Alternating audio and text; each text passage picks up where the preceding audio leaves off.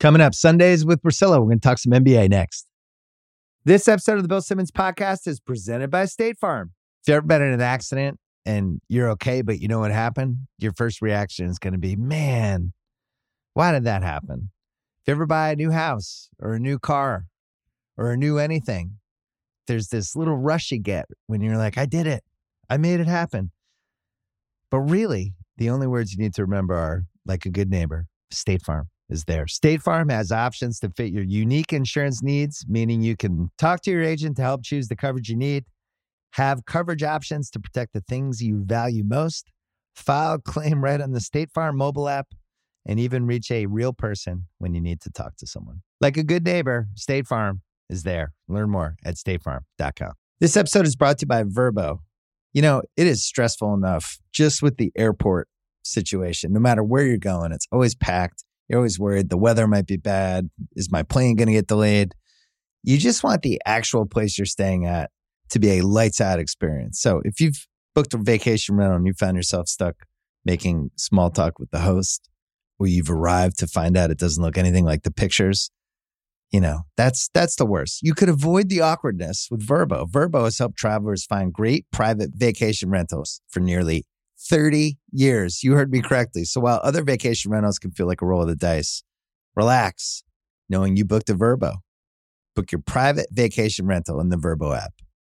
We're also brought to you by the Ringer Podcast Network, which is owned, managed, and operated by Spotify.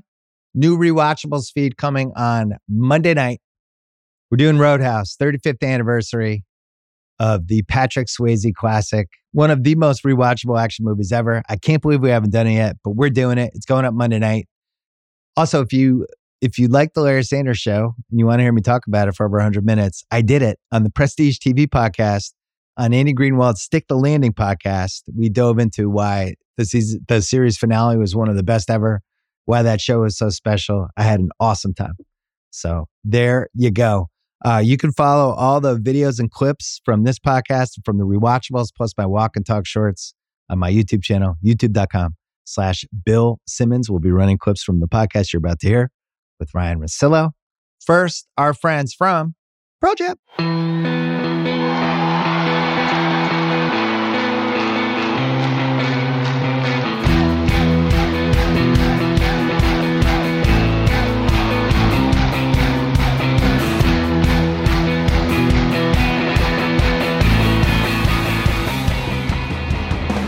All right, we're taping this. It is 4:40 Pacific time. 3 games we want to talk about to start with Russillo on Saturday night, and then today, Sunday. You and I went to Nuggets Lakers. We watched Celtics Warriors, and then we watched Timberwolves Clippers. And they were games with some questions, but lots of answers. And I don't know, where do you want to start? Because I think we should talk about all 3. Well, I can't believe you don't want to start with Boston, but it's actually not a great talking point. I mean, it was such a drubbing of Golden State that I don't know what's there other than, well, I'll probably just get out of the way for you. I do think we should start with the Clippers win. Okay, let's go. What'd you see? Well, they lost the first 2 against Minnesota. So as you're trying to figure out all of these top teams in the West going like, okay, do the Clippers have a Minnesota problem? You know, does this team have an OKC problem? Does the rock, paper, scissors thing. Yeah, exactly. Perfectly said. And one of the things I was looking for was, you know, with Westbrook having this injury now, would that change Ty Lue wanting to go small? Because when I went back to game 1, which, you know, Ant went off in the third quarter, that one ended up being a close final score. Game 2 wasn't close at all, so we didn't have to worry about some of the Minnesota clutch numbers. So that was something else we were looking for here, because after a great start by Minnesota, they're up 30-15. Clippers went on a 16-0 run, and it was just back and forth. A game in the 80s, not necessarily something we're used to, although I guess the last couple of days. But when I looked at the combination of center minutes in game 1, it was 38 minutes. In game 2, it was 37 minutes. But I felt like they were smaller, or tried to get back in that one smaller. But that one's sort of misleading because the score was so lopsided. But it was 48 minutes of Biggs, and it was Tice for the most part. He played almost 30 in crunch time, too. Yeah. So you wonder if the Clippers' small strategy at times is something against Minnesota where it's like, you know, even though other teams have tried to get Gobert stuck by having to chase a lot of people, getting him away from the rim, and maybe Tice in theory is supposed to pull Gobert away a little bit. you also have to worry about the Towns part of it. Like, whatever you think of Towns, and he wasn't great today, to have the two bigs, it was just something I was looking for, and it was an increase in minutes, at least there for Tice and the combined center minutes that they got from that group. And Kawhi and Norm carried him.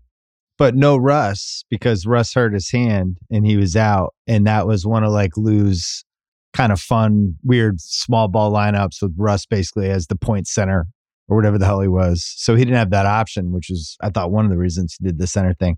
I was struck by the score and how hard it was for people to get good shots. The final score was 89-88, which a lot of times is like heading into the end of the third quarter of games we're watching in the 24 season. Neither team was over 38% shoot or 39% shooting. And a lot of my fears for Minnesota were borne out by what I watched the last 5-6 minutes. I just don't love the shots they get, Russillo. And if you're gonna play, let's pick apart each contender, that would be how I picked apart Minnesota. There's a little bit of a knucklehead factor with them down the stretch. But I don't love the shots. And it basically turns out to be either Edwards or Towns with not a lot of help, not a lot of action. Those guys either going 1-on-1 or posting up, or, it just feels stiff to me. And I don't know whether this team gets bounced in round one or they make it to the Western Finals, but neither outcome would surprise me at all. But if they get bounced in round one, it's going to be because of the shot selection late. I just don't like it. I think other teams have better options. You think they're going to lose a 1-8 seed if they're the 1 seed? I'm just saying everything's on the table for me with them. I wouldn't go that far, but I'm sharing the same concern. Although 3 or so minutes to go, I started tracking the possessions, and believe it or not, they actually had some good possessions there late after what looked like a grind. So we're agreeing here. I just was going, okay, how many times are they actually going to get a good look the last 3 minutes? And there are a few in there. I think the frustrating thing is that Ant, doesn't seem to learn his lesson against this team, because he had 20 points in the third quarter of game one, went for 33. And when they talked about that game after the fact, Finch apparently had told Ant, like, you got to go quicker. Like, Ant is somebody I would think in these matchups, because there's so much size, that, sometimes somebody like Ant, it's better to not even send him a screen. Like, keep him out of the pick and roll, keep him out of the blitzing. And it felt like Ant was getting stuck a lot. And he was the only one really doing anything for him. I mean, Monty Morris had a couple nice threes there. The cap possessions are bad. Gobert is just kind of like an afterthought offensively. He had that nice one play to McDaniels on the dunk in the baseline. But if Ant is going to get stuck like that, I mean, they're lucky to even be in this, except for the other side of it. Harden didn't make a shot the entire game, and Paul George was terrible. Harden, at least his passing was useful. But yeah, he couldn't hit anything. And it just seems like this team's a bad matchup for some of the stuff he wants to do. I think with the Edwards piece, if I'm the other team and there's 4 minutes left and Edwards has the ball, I'm kind of excited when he's shooting threes. He's an okay 3-point shooter, right? He's like 38%. I don't know what his shot selection is when he's hand in the face, but I'm just so much happier when he's not going to the basket or not trying to create stuff, or they're not setting him a pick. It felt like he was going up a level in February. Did you see he averaged 31 a game in February? Like 31 a game, I know it's a shorter month, but 31 a game for a month is... Not this year, the extra day. Huh? Leap year. So, it was. Oh yeah, that's true. We did get a couple back. Yeah, but it was 11 games in February. But for me, you're just watching it, going, Kawhi's the best player on the court, right? Like, just fundamentally removing every sort of angle, and they're doing this, and they're responding with this. It's just like Kawhi's the best guy in this game, and for them to beat the Clippers in a series, I would think Edwards would have to be the best guy in a game. It's also kind of alarming how involved Towns is. Like, he missed 10 straight shots at one point. Did you see that? Yeah, he started 5 for 5 and then was 5 for 15. And then, he tried to hit that runner on the baseline when you get a switch on a smaller player. It was like, man, you kind of like if you paused it, do you think that was going in? No. I mean, you know how hard that shot is? It's like the hardest shot in basketball. Yeah. And he's also behind the basket. Like, he's not even, that's just a really, really hard shot altogether. Towns will forever confuse me on some of the stats, because I swear, like, whenever he gets those drives going, and they never look good. It's like somebody falling off of a balance beam and then landing when it goes in. Yeah, it's even worse looking than those Embiid drives when Embiid is doing the lumbering, kind of lurching into somebody. But Yeah, but I always same feel like kind of Embiid, same kind of group. I feel like Embiid knows what he's doing. I think he knows what the end result will be. Where Towns, You think like, Towns is free balling it? I'll look at the stats after and go, how does he only have 2 turnovers? Because there's just no way they're counting the ball being swatted at and he's just lumbering in, and then he's going to be baseline with his hands up, pissed off. And look, we realize he's a great shooter, and the size alone with the defense of what this team has done. So, it's still a coin toss result. So, what if they were guarding with Harden though a few times, right? But in the fourth quarter, which is alarming. If they had gotten a bucket and won this game, are we like, man, the Clippers just can't beat this team, so they have major problem? Like, this was a coin toss basketball game, but there's just stuff with them. I think to the greater point of what you're making, even if there was a couple looks that I liked, like I thought there was 4 looks, I was like, hey, that's actually, because I expected it to be even worse. That you're just like, man, you guys get kind of stuck.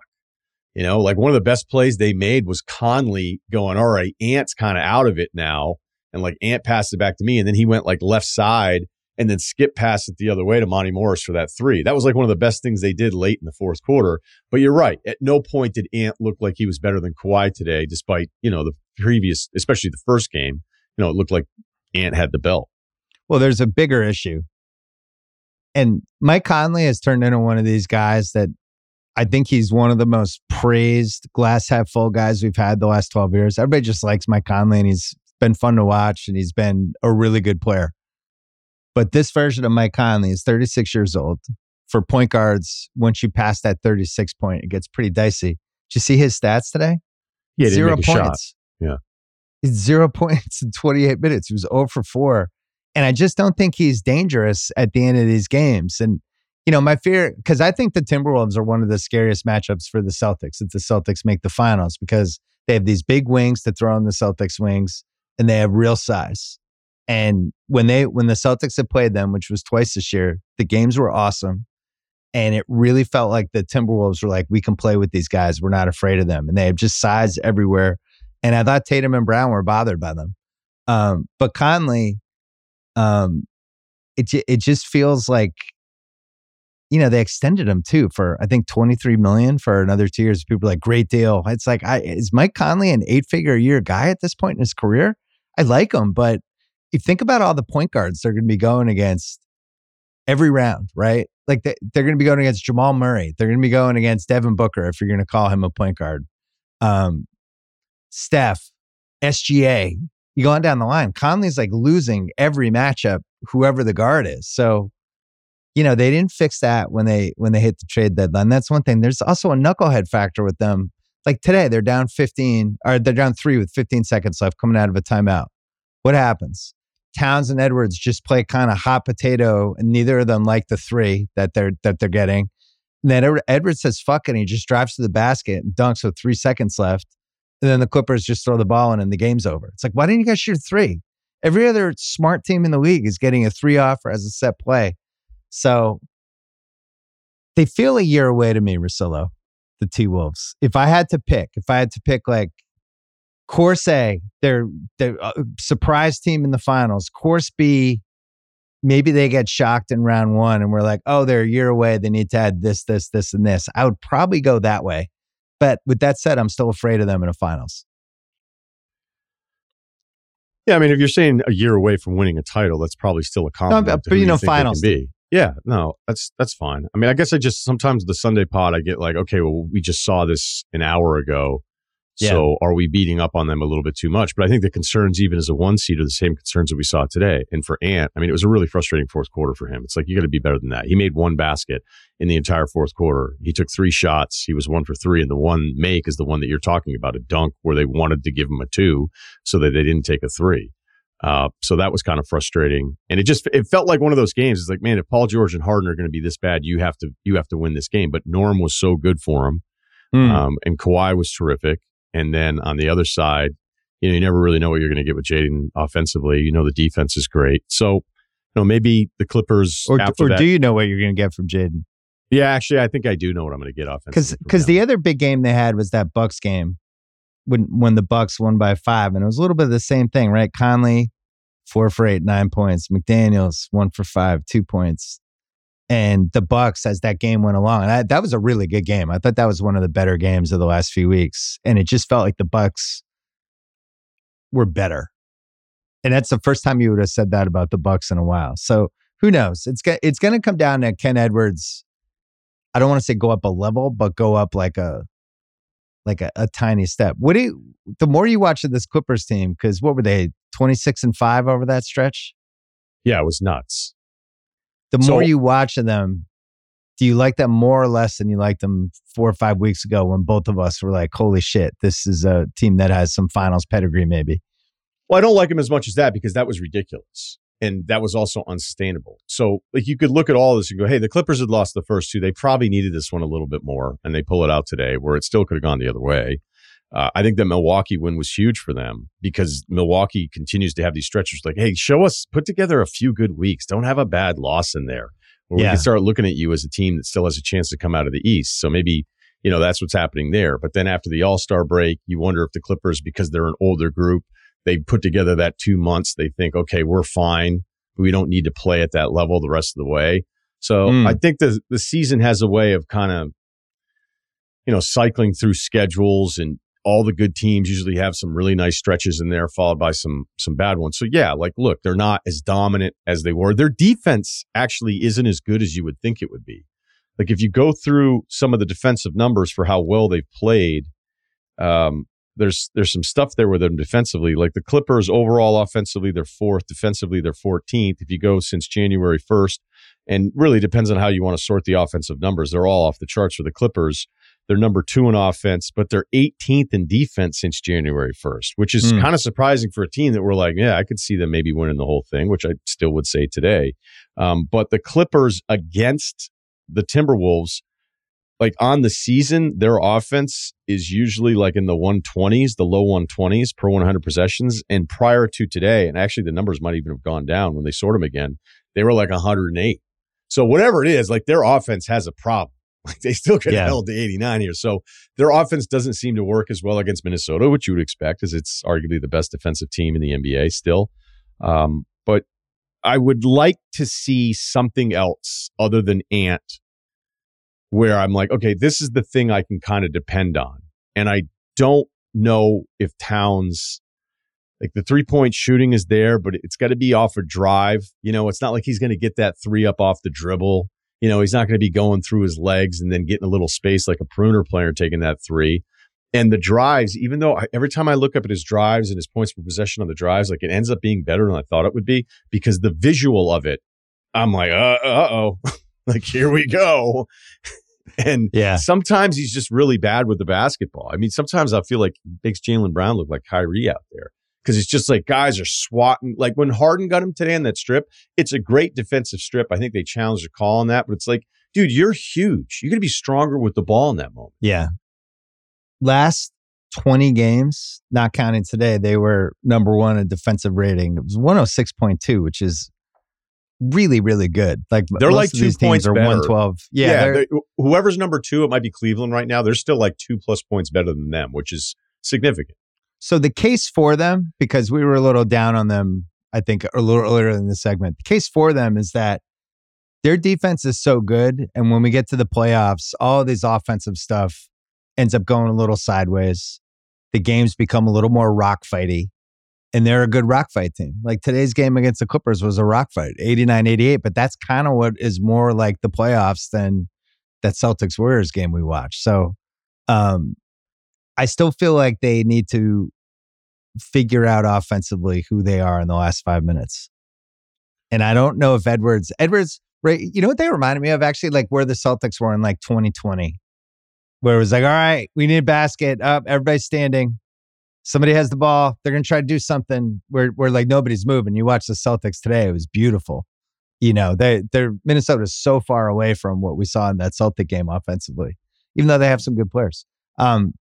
That Celtic game, quickly, we don't, how much time? We don't spend more than like 3 minutes on it, right? I don't know what it's the largest halftime lead they've ever had, or 44 at the half. I mean, that was just one of those games where it's going, okay, everything's going to go in. I mean, everything went in. I wrote down that was the first ever fuck you performance of the Tatum Brown era. Not perennially a fuck you combo, but there was a fuck you to them. And it started with Draymond not guarding Jaylen Brown on that 1-3. And Jaylen Brown's like, fucking seriously? Do you not have league pass? What are you doing? I don't know what Draymond was thinking with that, but in general, this is a big brother, little brother situation. And they've been the little brother against this Warriors team for a while. They're 1-5 in their last 6. Counting the last 3 finals games against the Warriors. And the one win was an overtime game. The Warriors just had some sort of hold over them. And they kind of needed to do it this way. This needed to be like we're going to beat the shit out of you and have a little attitude. And then watching Curry say afterwards, he had a quote like, that reminded me of what we used to do to teams. It felt a little torch passing. I'm trying not to get too excited about it, but I was really, really proud of how fucking cutthroat they were in that game. I mean, they were like really pouring it on in a fuck you way. I loved it. You didn't think the 41-point win against Milwaukee last year felt like that?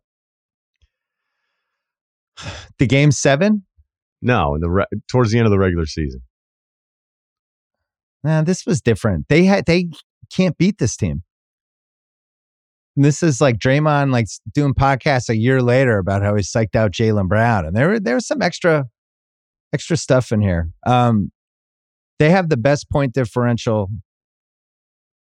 since the Golden State Warriors right now. Their point differential is 11.4. There's only 4 teams in the history of the NBA who's better than that. 72 Lakers, 71 Bucks, 96 Bulls, 17 Warriors, which are in the running for any greatest team ever conversation. Those 4 are usually 4 of like the 5 or 6 mentioned. I don't know if it's going to continue, but just the territory they're in right now is pretty unique. The Celtics team. I have a question for you. So Joe Mazzulla, who I think was 30-1 for Coach of the Year on FanDuel like a month and a half ago, and my friend Ben Schwerin texted me and was like, why is Mazzulla 30-1? Like the Celtics have a chance to win like 65 games. This was the first kind of stretch they've had these last 3 weeks. Because I think they've gone up a level the last 3 weeks. I really do. And we talked about it a little last week. But it's the first time I was like, man, this team's like very well coached. I really think they've made great strides with all the different ways they attack offense.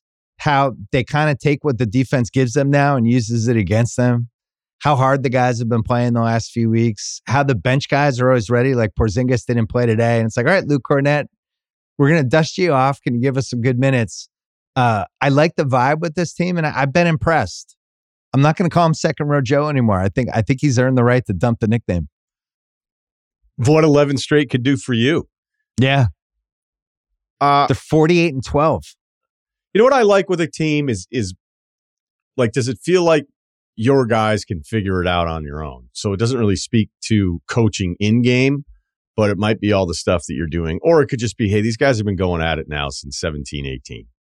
You know, right? Not there's a everyone, real foundation, right? No, yeah. And There's Drew a foundation, but there's a foundation with the 2 guys that are the most important 2 guys. Although you could argue Porzingis is as important as Jaylen Brown is, just because of matchups and how he could, in theory, bring the other team's big away. Because you got to stay honest with Porzingis because of his shooting. But there have been games, they smoked Dallas the other night, man. And that was like, oh, wait, this guy's going to go for 4 minutes. Okay, now this guy's going to have his little stretch. And that was, Luka had a 37-11-12, and they lost by like 28. Yeah, that was a game sitting at home going, they're just pouring it on this team right now. Yeah. Again, I think Dallas is okay. Today's loss was pretty disheartening against a beat-up Philly team. But that, when they get on a roll like this, and, look, they'll probably have a little stretch here where we start talking about them relying on threes a little bit too much. And none of it matters. I mean, none of it matters. They're not doing that as much now, though. I think that's been one of the things I really like with how Mazzulla has coached them. Because initially, I just thought they were shooting too many threes, settling too much for threes. You even saw today a couple of times. I feel like a year ago, they would have shot some threes, where today Tatum, there's 2 things that happen with Tatum, which I've been really impressed by. One is he doesn't care if he doesn't score in the first quarter. You're laughing that now I'm doing like a Celtics orgasm. No, segment. But I mean, they took 49 threes today. No, I know, but that was also the pace of the game. Like there were times when they passed up threes and went to the basket, I guess is my point. But the Tatum piece of it, well, part of the reason they were taking threes at the beginning was Draymond Green was like, I dare you to take the three. They were like, cool. They made their first 9. They were like 9 for 9 from 3. But Tatum doesn't care if he doesn't score in the first quarter. He'll be like, I'll get mine. I'm going to get to 27. I don't need him now. Oh, Jalen's feeling it. Oh, Porzingis has it going. I'll get mine eventually. And then he can kind of heat up in the right spots. He's been doing this over and over again. That's one thing. The other thing is, and they did this against Philly when Philly guarded the 3-point line, they just attacked the basket. They've gotten really good at like, oh, you're going to guard us this way, then we'll do this, which is something they just couldn't do last year. They're nasty, man. They're nasty. And I don't know how, like, I don't know. I mean, I think the weird thing for them is it's almost like, when Ohio State lost to LSU in Florida in the national championship games years and years ago. We're going back like 15 years now.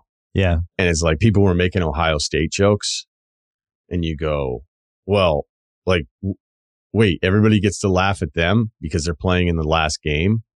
And look, last year is still, I think, one of the most absurd scenarios for them to lose that Miami Heat team. Like, I can't believe they lost that series. All right.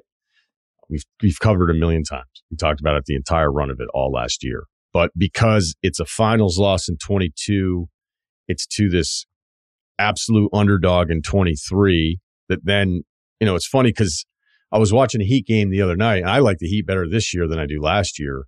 And I'm watching the game, and the announcer's like, man, they need Caleb Martin to get back to kind of who he was against Boston. You're like, that's the whole point. The whole point is that he became like, there were things happening in their playoff run, whether it was Jimmy's numbers against Milwaukee, where you're like, wait, what did he do? And then in the beginning, the way they closed out Boston in those games at home, and then what Caleb Martin was doing, and then what they actually had to do to even get one game against Denver last year. So I like the Heat when I watch them now. It's like, oh, here we go, post All-Star. They're cranking it up. They're deeper. They have more options. They know they can default to their defense. They don't have Kyle Lowry. Yeah, they don't have Kyle Lowry, although it was good to see Lowry get a couple calls today where it's like, wait, you guys are going to give him this fall down in the paint thing? Like, you guys just 48 years old. Right. You haven't seen him enough. Like, where I bet you the refs got together after the Dallas game. It's like, man, you fell for the Lowry. It's like, you loser. I owe you $20. I hadn't seen it in like 8 months. You're right. You got me. So the reason I bring up the Ohio State comparison is that there feels like there's more doubt for a team that should have a lot less doubt than the teams that don't even make it that far. I'm shocked how often I'll have someone just in my day-to-day be like, hey, do you think Boston's good? I'm like, what do you mean? Do I think they're good? I'm like, I think they're nasty. You want to tell me there's still a little hesitation until you actually do it? But, I mean, them winning a title would make a lot of sense this year. But why, like, how many teams do you have ahead of them? They don't have, like, what are we comparing here? So sometimes when you fail later than everybody else, people are more critical of you, where the reality says they're winning 80% of their games. They've won 11 in a row. They're super deep. They have multiple scoring options. They have multiple ways to attack you. And everybody kind of complements each other really well. Like, Derek White doesn't get in the way of anything. Yeah. Drew Holiday has had to sacrifice the most. He's not going to get in the way. Porzingis is happy. He doesn't have to take a million shots there to be happy. And you have one of the top 7 or 8 guys with the ball in his hands to close the game in Tatum. 48-12, which has only happened 31 times. They were the 31st team to do it. I was more excited about this stat until I looked at the teams and saw the 2015 Atlanta Hawks. About point differential or record? No, going 48-12 or better. Remember how weird that team was, The 2015 Atlanta Hawks went 48-12 in their first 60 games. Yeah, but nobody liked them. You want to talk about nobody liking anyone? Just pointing it out. And then the point differential stuff's crazy. I'm glad you brought up Drew, because I was looking at it, like his usage stats and his field goal attempts today. His usage, like last year in Milwaukee, his usage rate was 25. Yeah, that's and this high. year it's like 16. And he was like 15.3 field goal attempts a game. This year, he's like 10.3. I think he's sacrificed the most because, he's in a contract year. Now, there's a lot of teams with cap space. Maybe he's like, I'm going to be fine. I'm just going to try to get a title here. But it's not easy to go from, I was the guy that had the ball in his hands as much as anyone on the Bucks except for Giannis, to being like, I went 3 for 7 today and we won by 50. The fact that he's sacrificed the way he has, I think has really helped this team because there's an unselfishness to the way they play now that was not there last year. And that's been the most delightful thing to me as a Celtic fan. I feel like the unselfishness is ramping up and guys are, they're trying to create plays for each other instead of just trying to create a play for themselves. And I think that starts with him and White because those guys don't give a shit. They don't care what their stats are. They just care about filling in and being glue guys. And, not to get sappy, but this is a big Celtics tradition way back when of guys sacrificing, like during the Russillo era, like Paul Silas, Dennis Johnson, and Robert Parrish. Like, this is what we grew up with. Even Ray Allen in 2008 being like, yeah, I'll throw away 6 shots. Like, give those shots to Paul Pierce and KG. I'm good with that. This is what we grew up with, baby. We're back. Sacrifice. Somewhere Chris Bosch is like, wait, so that only happens in Boston? Yeah. It's like I'm right here. Let's take a break, and then we're going to talk about the one team that is still staring at the Celtics. This episode is brought to you by Taco Bell. If you're anything like me during a busy day at work, I need lunch that is just as fresh as it is delicious and easy. And the all-new Cantina chicken menu from Taco Bell is exactly that, made with high-quality ingredients like seasoned, slow-roasted chicken, pico de gallo, shredded purple cabbage, and avocado verde salsa sauce. The new Cantina chicken tacos, burrito, and quesadilla are the perfect daytime choice. Try the new Cantina chicken menu at Taco Bell now. All right, Russillo, we went to Lakers Nuggets last night. We watched LeBron James get 40,000 points for his career, which was cool. And then we watched Denver lay the smackdown on them down the stretch. And Denver wanted the game. Denver was not getting a ton of calls. Jokic, I'd want to say like there was something like unique about the game for him, but that he does this every single fucking game. He seemed like slightly more excited about beating the Lakers last night than usual, but to me, it's like another night for him.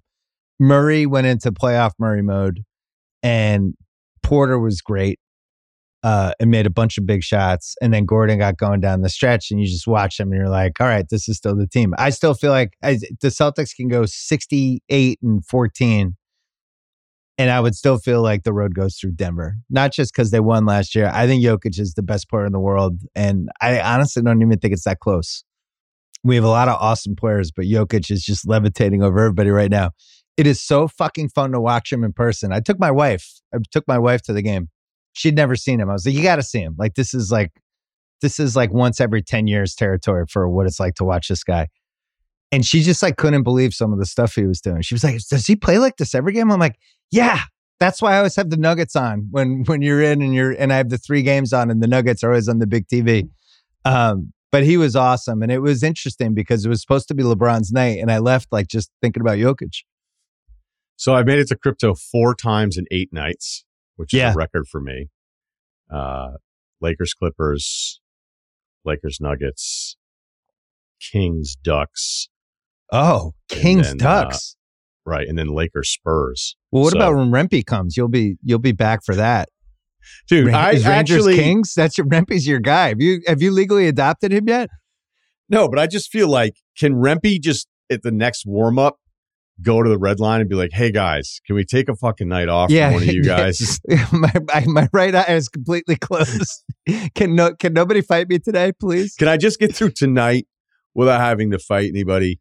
For people listening, there's a 6'8" rookie on the Rangers that Russillo has declared his favorite hockey player in years. And this guy just gets in a fight. He doesn't even really seem like he totally knows how to fight because I don't think people have really challenged him to fights. Who is that guy who annihilated him? Was it Oliver? The third fight. Yeah. The third fight he had. He was throwing uppercuts. Yeah, he was just getting him. No, he got him pretty good. The Flyers fight, I thought he won. And then Reeves I thought he won that too. Was a bit of a tap out, although Reeves, has kind of had the belt Again, I'm not exactly locked in hockey guy, but as soon as I saw the Rempe thing, and then, I went with Aaron Miller to the Kings game because he played with the Kings. We're both Vermont guys. He's a good friend. His son stayed with me this week. So it was a nice little reunion to have him back out on Manhattan Beach. And then it was funny because they put him up on the Jumbotron and he was like, come on. And I'm like, yeah, build a statue. He's not going to get a statue. So he's due.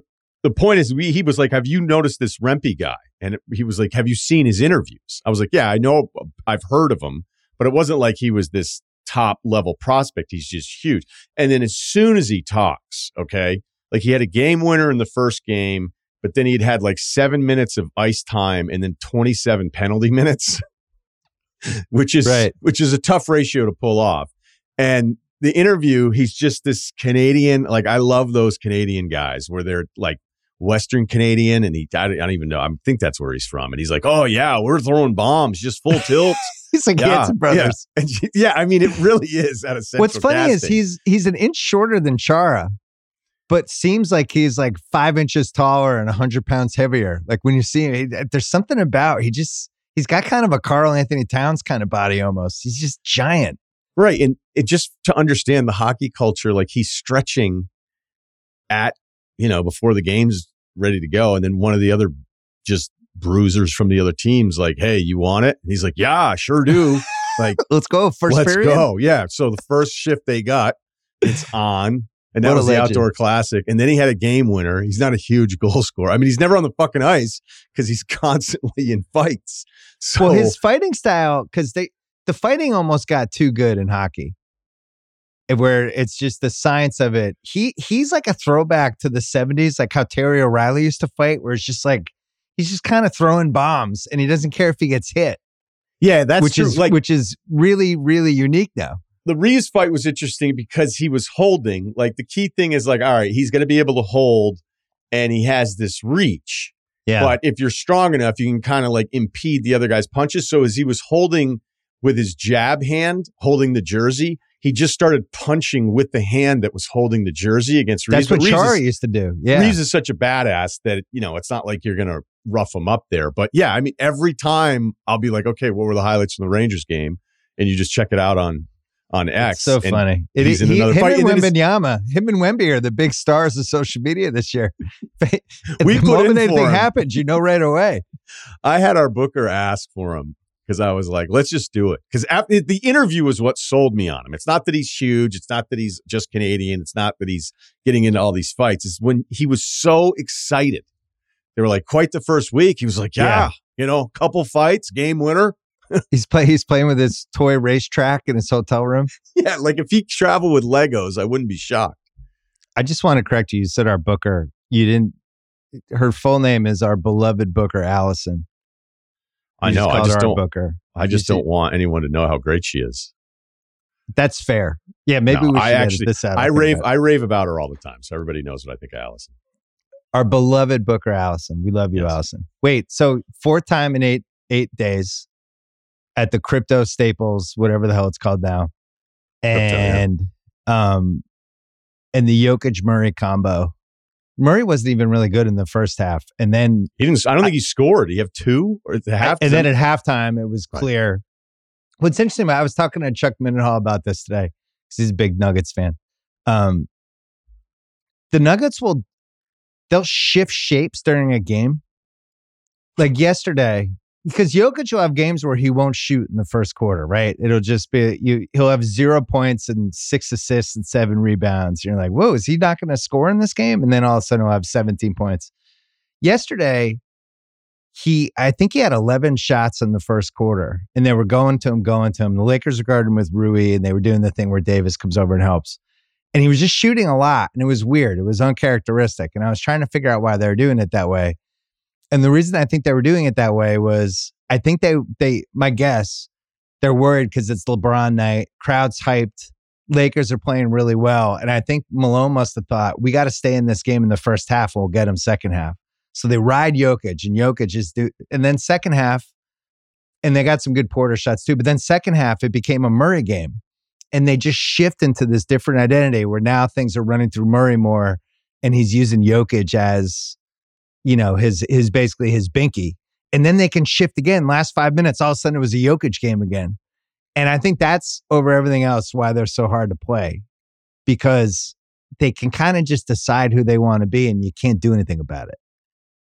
I totally agree. Yeah, no, it makes a lot of sense because I think that's the brilliance of Jokic. And, the old school point guard argument that I'd always make, that I think, it's tough to make it in this league if you can't score and you can't shoot if you're going to be a guard now. It's not going to work. But the value we had in those players that weren't great first scoring options or maybe didn't light it up from the outside, and those guys lived in the league for a really long time, was that I think they just understood how to attack and how to change attacks and how to anticipate adjustments to what you're doing. And I think a lot of that gets lost now, or it just doesn't really happen. It's a skill Tatum is starting to develop in real time. I love that we got Tatum back in there. No, just pull it back.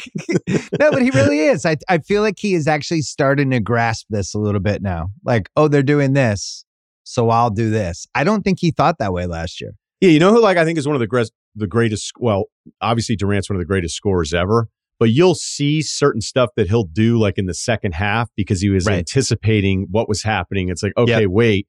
So if they're coming up to meet me this way, then I need to either get this shot off immediately or I need to be able to swing it to where the help is coming from. Like, I think Durant is really, really good with that, and it has been for a long time. It's kind of like to the point of like some of the Ant stuff. Because I was going to say this is what Ant is not close to this yet. Yeah, but I do think Ant has some really good passes off of drives, and today it was bad. Like, he had that one that led to the Norm windmill that was just, he got frustrated, got too deep, and there was really no one to throw it to. So that was a bad example of it. But yeah, I think there's an understanding where the point guard would do a lot of this stuff for you, right?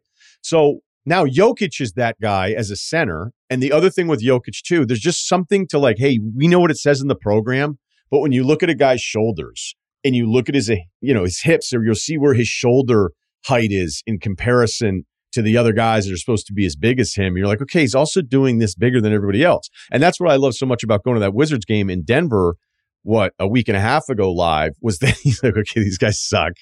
Like, their help is late. They don't I'm going to just screw around with them for the entire first quarter. So you're right, against the Lakers, and I counted up he had 25 field goal attempts, which might be what a lot of teams would say, cool, shoot more. And maybe the other guys aren't as engaged, because I think Jokic should be happy taking 10 shots in a big game, okay? As long as he's controlling everything, because he still touches the ball more than anybody else in the league. But of the 25 field goal attempts, 17 of them were against single coverage. There were 6 against a double. I don't know how many you would really say were hard doubles. It might ended up that AD was able to kind of cheat and stay there. But of the 6 double teams, they weren't all just, hey, we're double teaming you. And then there was 2 where he just kind of got loose and everybody lost track of the rotations and ended up wide open. But against Rui, he had Rui in it, I think like 16, 17 times on the shot attempts. Right. And by the way, Rui played as well as he could play.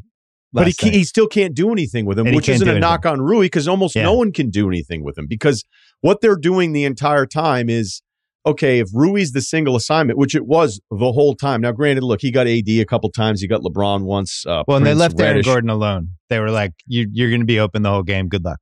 Right, but they made AD at least have to think about Gordon, because you could see on those Jokic, slide screens. Yeah. Right, Jokic kind of waits and will even look at a guy being like, hey, go away. Like, get him a step that way, and then that's where I'm going to attack. And then it's his footwork, and he has the best hands in the league and all this other stuff. So it was kind of fun to see him have to be aggressive. And then he had 2 late buckets where that game was Murray. Porter didn't miss a shot. But right from like 3 minutes on, it's like, all right, enough of you guys. And I think the Lakers are probably doing as well as they possibly could. Yeah. I don't know if you say, if you're Ham, let's give him a hard double. And if he burns us with a pass to Gordon, which he's probably going to do, let's just make him think about it a little bit differently. I think that might be the only thing with last night's game, is that the Lakers never really made him have to think about the coverage any differently, because I went through it again this morning and it wasn't. It was pretty predictable. Yeah, sometimes these teams do this move where they're just like, we're just going to let Jokic get his points, and we'll take away everybody else. And it's like, okay, cool, do that. And then when you're watching in real time, it's so demoralizing when he's just over and over again backing dude down. It's like 4-footer, 6-footer, bank shot. And you can't do that for 2.5 hours. He's too good, and it's too easy for him to score. So you're like, we got to fix that. And then once you fix it, that's when he's like, okay, now I'm going to go to work. And everything off his hands, Bill, is so soft. Like, it's soft on TV. Watching it in person, it feels like the ball's like, you're shocked when it doesn't go in. It goes in all the time already. When it doesn't go falls in. Yeah, it softly falls. It shifts down. And my goes, wife asked me yesterday, yesterday, hang out here. Go ahead. Well, he does these things, like when you see it in person, it's somehow easier to watch on TV than in person. In person, those redirect passes, when it seems like he's shooting, and then you see at the last second, Gordon's coming in for a dunk or somebody else or Peyton Watson, whatever. And it's like in real time, he's changing his mind. Or maybe he's not, but it seems like a shot, then it's a pass. And my wife was asking, like, did he create this? Has anyone ever done this before? And I'm like, I actually think he might have created this. I don't remember seeing a player decide mid-move that, no, I'm actually going to throw this perfect alley-oop. Because the alley-oop's always perfect. It's right next to the rim. It's the easiest. There was some Harrison Wind, I think that's his name, the Nuggets guy. He had this montage today of all the Jokic Gordon alley-oops. They're all perfect. They're all just next to the rim, and Gordon just gets to put them down. But do you remember anyone doing this before? I think Luka does it a lot, where you're like, you think it's going to be an up and down. You go, right. The first thing you learn is don't leave your feet if you don't know what you're doing. He clearly knows what options are there for him, but the visual journey of that moment where you're like, what's he going to do? And you're like, oh, a perfect touch pass to this cutter. And, look, I mean, Magic probably did all sorts of stuff. Yeah, Magic way back. Yeah, but Magic was almost like there was more flair to it. There's no flair with these Jokic passes. It's just these very functional, awesome decisions. No, the flair is that you don't know where it's going. Where Magic, it had all the flair you can imagine. But and Bird did the same. I mean, those are the three. Those are the three. DJ a little bit sneaky, mid 83 to. You know who is one? Stop. You know who is one section over from us? The Joker. What? Djokovic. He was there watching the Joker last night. Wait, what section were you in? I was in the section facing the Laker bench, basically, little toward midcourt. Oh, okay. And the Joker was right to our left, watching the Joker. Yeah, great stuff with Vlade Divac there. They didn't put Djokovic up then because they put Vlade up on the big screen. Maybe Joker was like the other Joker. He's like Joker 2. I really wanted to go up to Vlade Divac and just say to him, hey, man, we've never met. My name's Bill. I do podcasts. I used to write about basketball. I just had to ask, like, you saw Luka in person a cajillion times when he was like 15, 16, 17. How did you not take him on the Kings? What did he not do that made you go, no, it's going to be Marvin Bagley, actually? How did you not know? I knew watching NBA TV, watching these stupid freaking EuroLeague games when Luka was 17 and he was the fucking best guy in the game. How did you not know? You were right there and you watched him grow up. How'd you miss this one? I would just love to know the answer. I hope somebody asked him that. Yeah, that's pretty scary because it was kind of, it reminds me of when you were like, man, the Celtics didn't take Chris Dunn. All right. Well, I just feel like he's just down the street. If there was a guy if you're living in Vermont and there was a guy at UVM who was awesome at basketball and you went to a bunch of basketball games, at some point you would have a hard opinion on the person, right? Yeah. You'd be like, here are my thoughts. I've watched him play a bunch. He's going to be great. Yeah. Couldn't believe it. Couldn't believe it didn't work out. Yeah. Eddie B.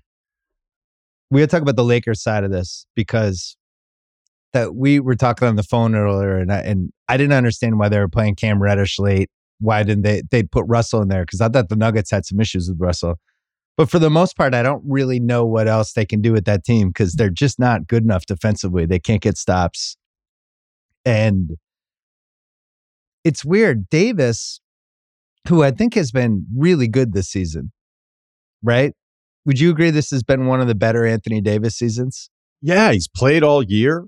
He's been really good defensively. For the great turnaround last year. You know what I mean, though? Like how the storyline of how last year plays out, like, oh, they killed the trade deadline. Like they did a really good job of reinventing themselves, but they also got AD back for the whole stretch. So that's kind of what happened. So now that you're getting this kind of season out of him, and I know there's second halves that are a little disappointing. I'll be honest with you, man. If you're a big guy waiting for the ball in the fucking post, how often is it really your fault you're not getting it? In today's game, like, you know, I see these shows and they'll be like, oh, this guy sucks. He only had this many shots. Oh, really? Was he a big and they didn't get it to him in the post a ton? No way. And I say that because that's what the game is. And for Anthony Davis to be as good as he is, and granted, the shooting isn't what it used to be, like the full scope of the best version of Anthony Davis. Like, I don't know if that perimeter guy's there anymore or if we're ever going to see it again. The 15-footer doesn't look quite the same these days. That's the one thing I noticed in person. Like, even when it goes in, it kind of rattles in, but it doesn't seem like he has the same lift. I wonder, do you think he just put on too much weight because they were so determined for him to be a center? Maybe it's helped him in some respects, but like, I don't understand why he's not around the rim all the time. Like, why couldn't he be the Aaron Gordon for LeBron in some ways and just be this guy?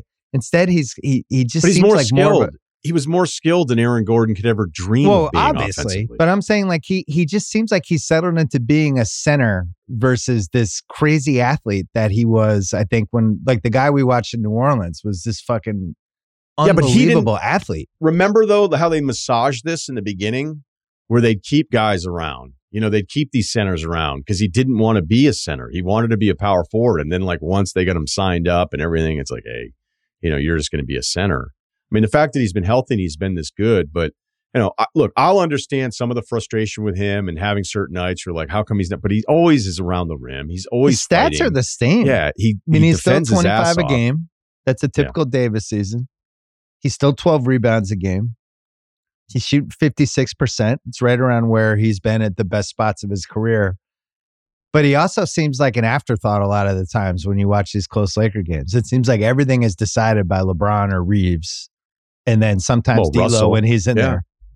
And Davis just seems like, hey, we're just going to use you for defense and rebounding, and maybe you'll get a couple offensive rebounds and some putbacks. But I'm trying to think, like, is this Lakers team good or not? It's hard for me to accept that they're a 500 team with Davis having an awesome year. You know? And they have other guys I like. Like, I think Reeves is a good rotation guy.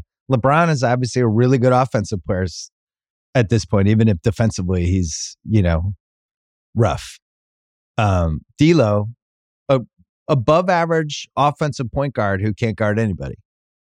Yeah, that was weird last night because they were basically like, Dinwiddie played 20 minutes last night. And I bet if you were just walking out of there being like, hey, over under on Dinwiddie's minutes, you're like, I don't know, 8 or 9.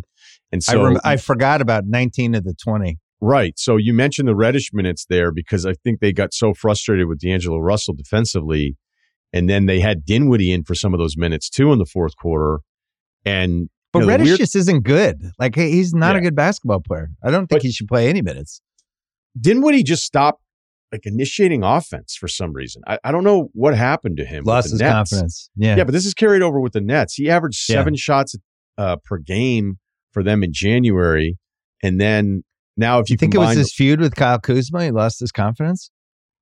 Remember him with the Mavericks? That's not like, that wasn't in 20. Yeah, he was like an irrational confidence guy. Yeah. Yeah, that was always the thing with him is that, hey, maybe you're a little too into your offense, but when it got going, it was actually pretty good. He had nights where it felt like he was almost unstoppable. And I saw a couple possessions last night. I was like, man, you don't even want the ball, do you? So it's like, okay, so if you don't want the ball, but you're out there, don't play. Get him out. Then what are you doing? And Ham's clearly going through that. By the way, we have to talk about 40,000 points. Okay. Yeah. I was going to audible to it. My last question on the Lakers, because I feel like they're in the same spot with the Warriors, where I think both of them are the good bad teams. Like they're playing Washington or Charlotte or Atlanta, Toronto. I could list 10 other teams. They're probably going to win, but the better the competition is, I think the worse off they are. And even like when they beat the Clippers the other night, that game was a fluke. That game was over, and then LeBron just started making a bunch of crazy shots, and the Clippers fell apart. And you know they stole the game. I feel like they've stolen 5 or 6 games. But the Warriors, same thing, where they were 13-3, but Denver waxed them. Celtics waxed them. But they won in Toronto the other night. I just don't.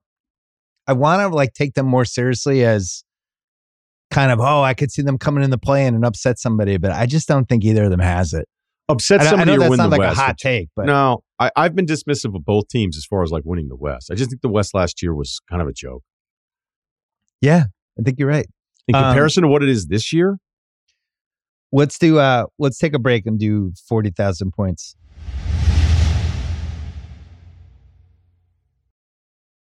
All right, so LeBron gets 40,000 points, and the question is, Russillo, will anyone else do this in our lifetime?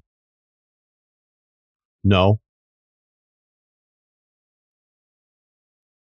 I'm not willing to rule out Luka for this. And I sent you, so I broke down the numbers in 4 quadrants of players. And Basketball Reference, you can do this. The most points people scored from ages 19 to 24, from 25 to 30, from 31 to 36, and then from 37 to 43. And it was interesting because LeBron had the most points of anyone under 25 years old. He had 12,993 and Durant was 700 behind him. Luka at almost 11,000, but he's played less games for a variety of reasons. So he is basically 2,000 behind the LeBron pace heading into age 25. From ages 25 to 30, LeBron is 16th for most points. Bunch of dudes in front of him. Wilt, Harden, Gervin, Malone, Wilkins. He keeps going. Ages 31 to 36, he climbs back up. Now he's 4th again. Kareem was 3rd. Karl Malone's 2nd, and your number 1 leader for points, ages 31 to 36, Alex English. Loved it. I wouldn't have guessed that in 20 tries, but that's who is the leader. And then LeBron is now 4th for ages 37 to 43. He's 2,800 behind Kareem. So there's 2 things going on. One is he's basically been 27 a game for 21 years, and he's been really, really durable. Luka is averaging 34 a game, and I don't think he's as durable. And I don't know if he'll care about his body in the same way. But with scoring becoming easier as the years pass, and the 3-point, all these different things, it's if Luka averages 32 to 36 a game for 7-8 years here, I think he's going to be a little closer than people realize. The difference is what we saw last night, where LeBron's 39 years old and he still looks like a running back just flying through full speed and doing a lot of the stuff that he wanted. So I think Luka is the only one who has a chance, is my long-winded point. Yeah, I was doing the math on a couple different guys. It's more I looked at Anthony Edwards and just this is stupid. I'm just going to stop, because you start going, well, if he gets 2,000 points a season for the next however many seasons, actually most guys don't even hit 2,000 points. 2,000 points is a huge number. Luka's hit 2,000 points one time in his career. He's going to hit it again this year. Yeah. So then you're okay, so now I got to start plugging in 1,700, 1,800 points per season.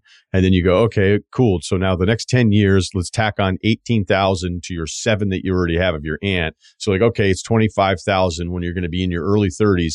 And now all you have to do is score right. Another 15,000. 29 a game, basically. Yeah. So yeah. I don't know how anyone's going to have the longevity. I think with scoring never being easier than it has been the last couple of years, and I think this year's the apex of this.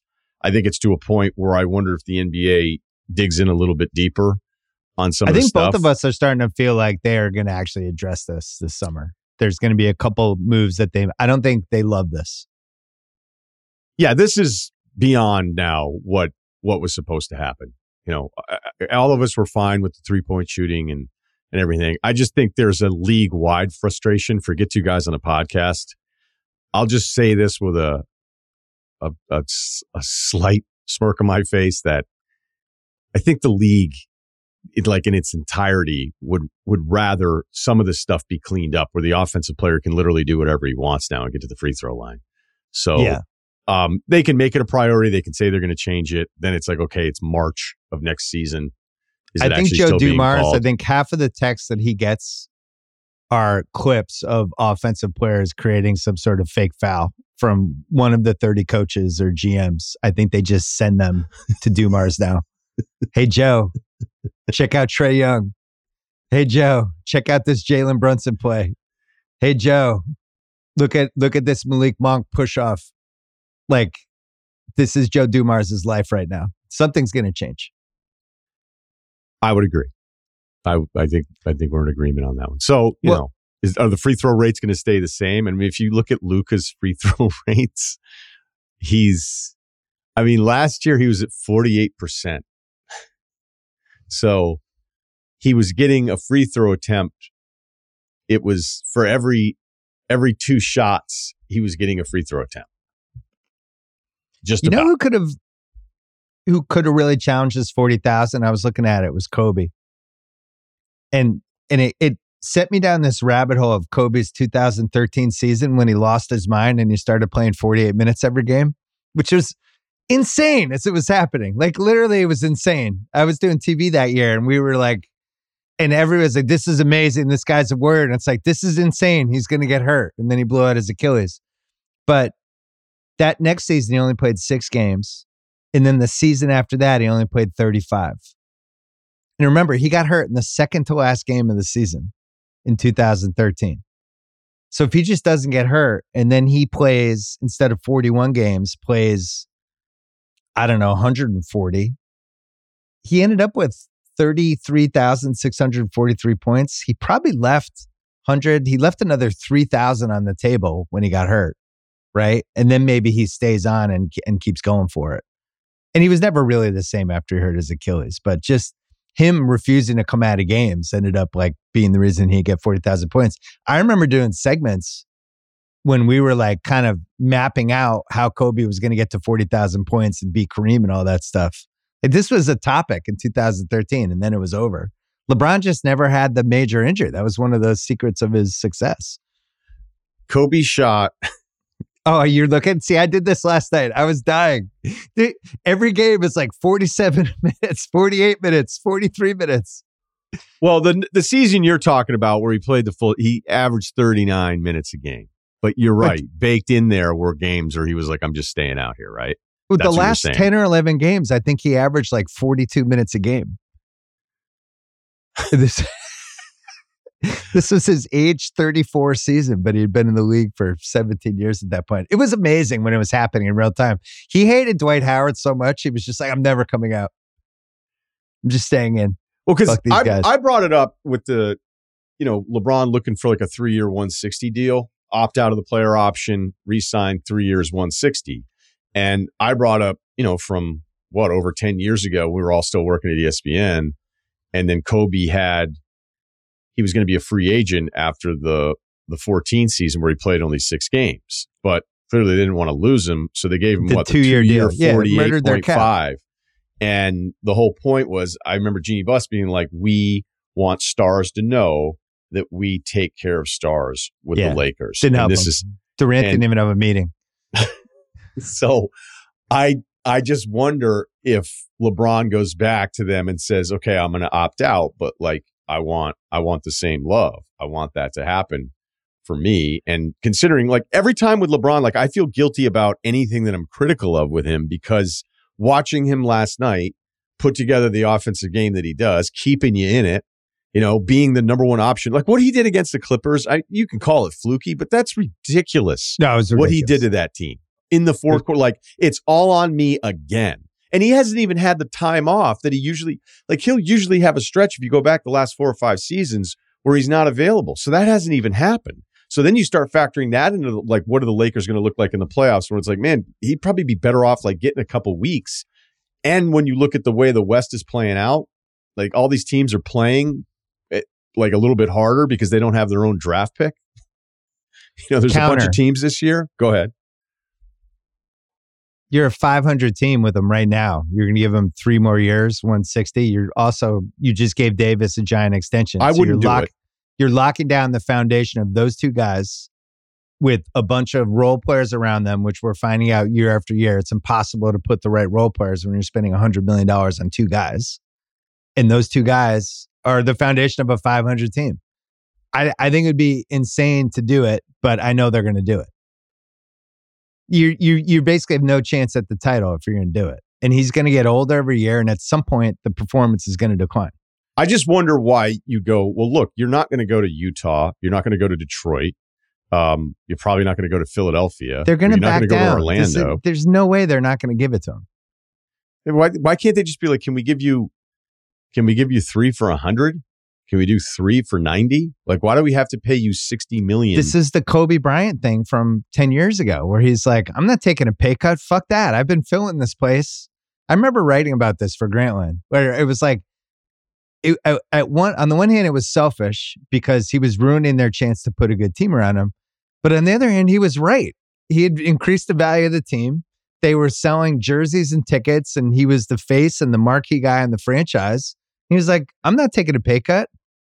There were people and he actually did. He actually did, like based on what the number was before that extension. Yeah, it was like slight. Right. It was very slight. He was still making a giant number. The number itself, the $48.5 million guaranteed when he was hurt, and you were like, wait, what? Like, what are they doing? Do you think Brady regrets taking cheaper deals from that cheapskate Kraft? I would tell you there was probably some nights where he looked at the depth chart of the receivers. It was like, what am I doing? Where was it? Yeah, they were. What am I doing again? That report came out. The Pats they were 32nd in spending for the last 10 years. And yet we had this alleged amazing deal with Brady where he was sacrificing to put the money back in the team. But then they really didn't. Not going to be in the documentary. The documentary that pinned Aaron Hernandez's murder on Bill Belichick in episode 6. If you only traded him, man wouldn't be dead. What am I watching? Have you done like the real breakdown of this? Because I don't. I want to do I want to come on your podcast as a guest and just do a special breakdown of Dynasty. I haven't watched it. By the way, I want there to be a Chiefs version of this in 2040 where every episode is about something awful that happened during this Chiefs run. And I'm not going to list all the terrible things, but they're pretty easy to figure out. But that's the equivalent of this. They did a whole episode on Brady's ACL. They did a whole episode on his torn ACL. The 2008 season, they spent 20 minutes on. They skipped over 2 Super Bowls in the 21-game win streak, but spent 20 minutes on the 2008 season where they didn't make the playoffs for reasons that remain unclear. Who funded this? Woody Johnson? They did a Hernandez episode and a Spygate episode. It's like, what is this? I haven't watched Anyway. It. All right. I think with the Lakers, if I was a Laker fan, this is the roughest spot this is basically where the Celtics were in 2013 with KG and Pearson, those guys, where you're locking down past performance, past memories versus any chance to actually win the title. So I guess the question for the Lakers is, what do you care about more? Do you care about building a new team around Davis, or do you care about just, this is one of the great athletes we've ever had in any team sport, and he wants to finish his career here, so we're going to give him a lot of money? History tells us they're going to pay him. They're going to pay him. But it'd be the wrong basketball decision. Despite him moving the line of expectations of what we even think is possible. You know, because watching him live this many times in this short of period of time, like, once he gets going, it's still the head of steam that he still has at this age is pretty crazy. And he'll do it like 3 times a game where he just turns the jets on. He's like, and nobody's getting in front of him still, which is the same thing that was the case 15 years ago. I realized this last night, Russillo. Kyle, I don't think you necessarily have to turn on the TikTok camera here, but maybe think about it. I think Jokic is the best player I've seen in person since LeBron, that 3rd year in Miami. It's been 11 years since I've seen a player in person as good as Jokic. That 3rd Heat season when LeBron was like, we were wondering if he was going to shoot 60%, and he was just athletically still at like the peak of his powers. I'd put him way up there. I would put 2000 Shaq. There's probably the 06 Kobe, which I saw a couple times that year when he was just like, I can't believe that my team's this bad. I'm just shooting every time, but it was amazing to watch. And Duncan in the early 2000s. who just gets lost now because he's not on TV and doesn't promote himself. But I think those would be the five. There was a Duncan year when he came in and just like annihilated the Celtics once. I don't remember what year it was, but it was like, Jesus, not only did we lose the lottery and not get this guy, but this is happening. So anyway, since that LeBron season, I think this is the best I've seen. I despise the MJ LeBron political parties. Me too. It's like I'll agree with one of the arguments and then want to disagree just for like getting physically ill of how terrible the argument is crafted. Yeah. Even if I agree with like the general mission statement of it all. I'm thinking of starting a Duncan only feed because I'm getting really upset about where Tim Duncan is like just getting knocked down historically in comparison with all these other guys that we see. I still have him seventh. The highlight videos just aren't going to be as cool, kids. But like clearly he was doing something right. Yeah, where are the Tim Duncan was a problem? Where are those videos? They don't exist. I'm trying to think of what would be the latest thing you could put that would still work where like kids today don't have any idea. You know, could you do like an Eric Bledsoe Clippers run? Like kids don't have Quentin any Richardson was like, a problem. Eric Bledsoe, pick and roll ball handler efficiency. Check out Synergy. Kids don't know anything. Well, it's like, what would you say on Instagram, TikTok, and Twitter? The percentage of white chocolate was a problem versus Tim Duncan was a problem videos is probably 10-1 white chocolate. Yeah, like look, all of us enjoyed the white chocolate thing. All of us enjoyed it. It was adorable. It was so much fun for a little while. And then when he did something recently who was like, man, if I played today, I want one guy to be like, yeah, I actually couldn't shoot that well. So they'd probably ignore the collapse. And, you know, back then you didn't have to shoot as well, but now everybody shoots well. And I just didn't shoot it well enough. So they'd sag off of me and then it would screw up all of our other actions and screens and stuff. They just ignore me. So yeah, I actually played in a better era then than today. Just being honest. All right. So to answer the question, I think Luka at least has a puncher's chance of 40K, but I would put the odds at 15-1. And you think there's no chance we will not see it in our lifetime? I don't think we will. I think LeBron, to his credit, is chasing something that no one else is really going to be chasing. I don't know if we're going to be lucky enough to have somebody show up in our lifetime that's going to at least be chasing Michael Jordan, you know, because that's how special LeBron is. I mean, to sit here and just write it off and say, all right, in the next 30 years of watching hoops, we're not going to get one player, like that's a pretty big assumption. Maybe it's the wrong assumption.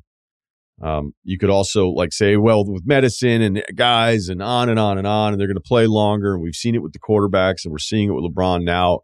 But like, I think LeBron is motivated by something almost every other player isn't going to be motivated by, chasing Michael Jordan. As I've told you, I thought The Last Dance had an impact on him.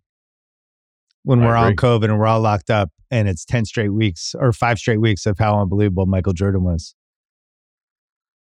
All right. We're going to take a break and then we're going to do disappointment all-star team.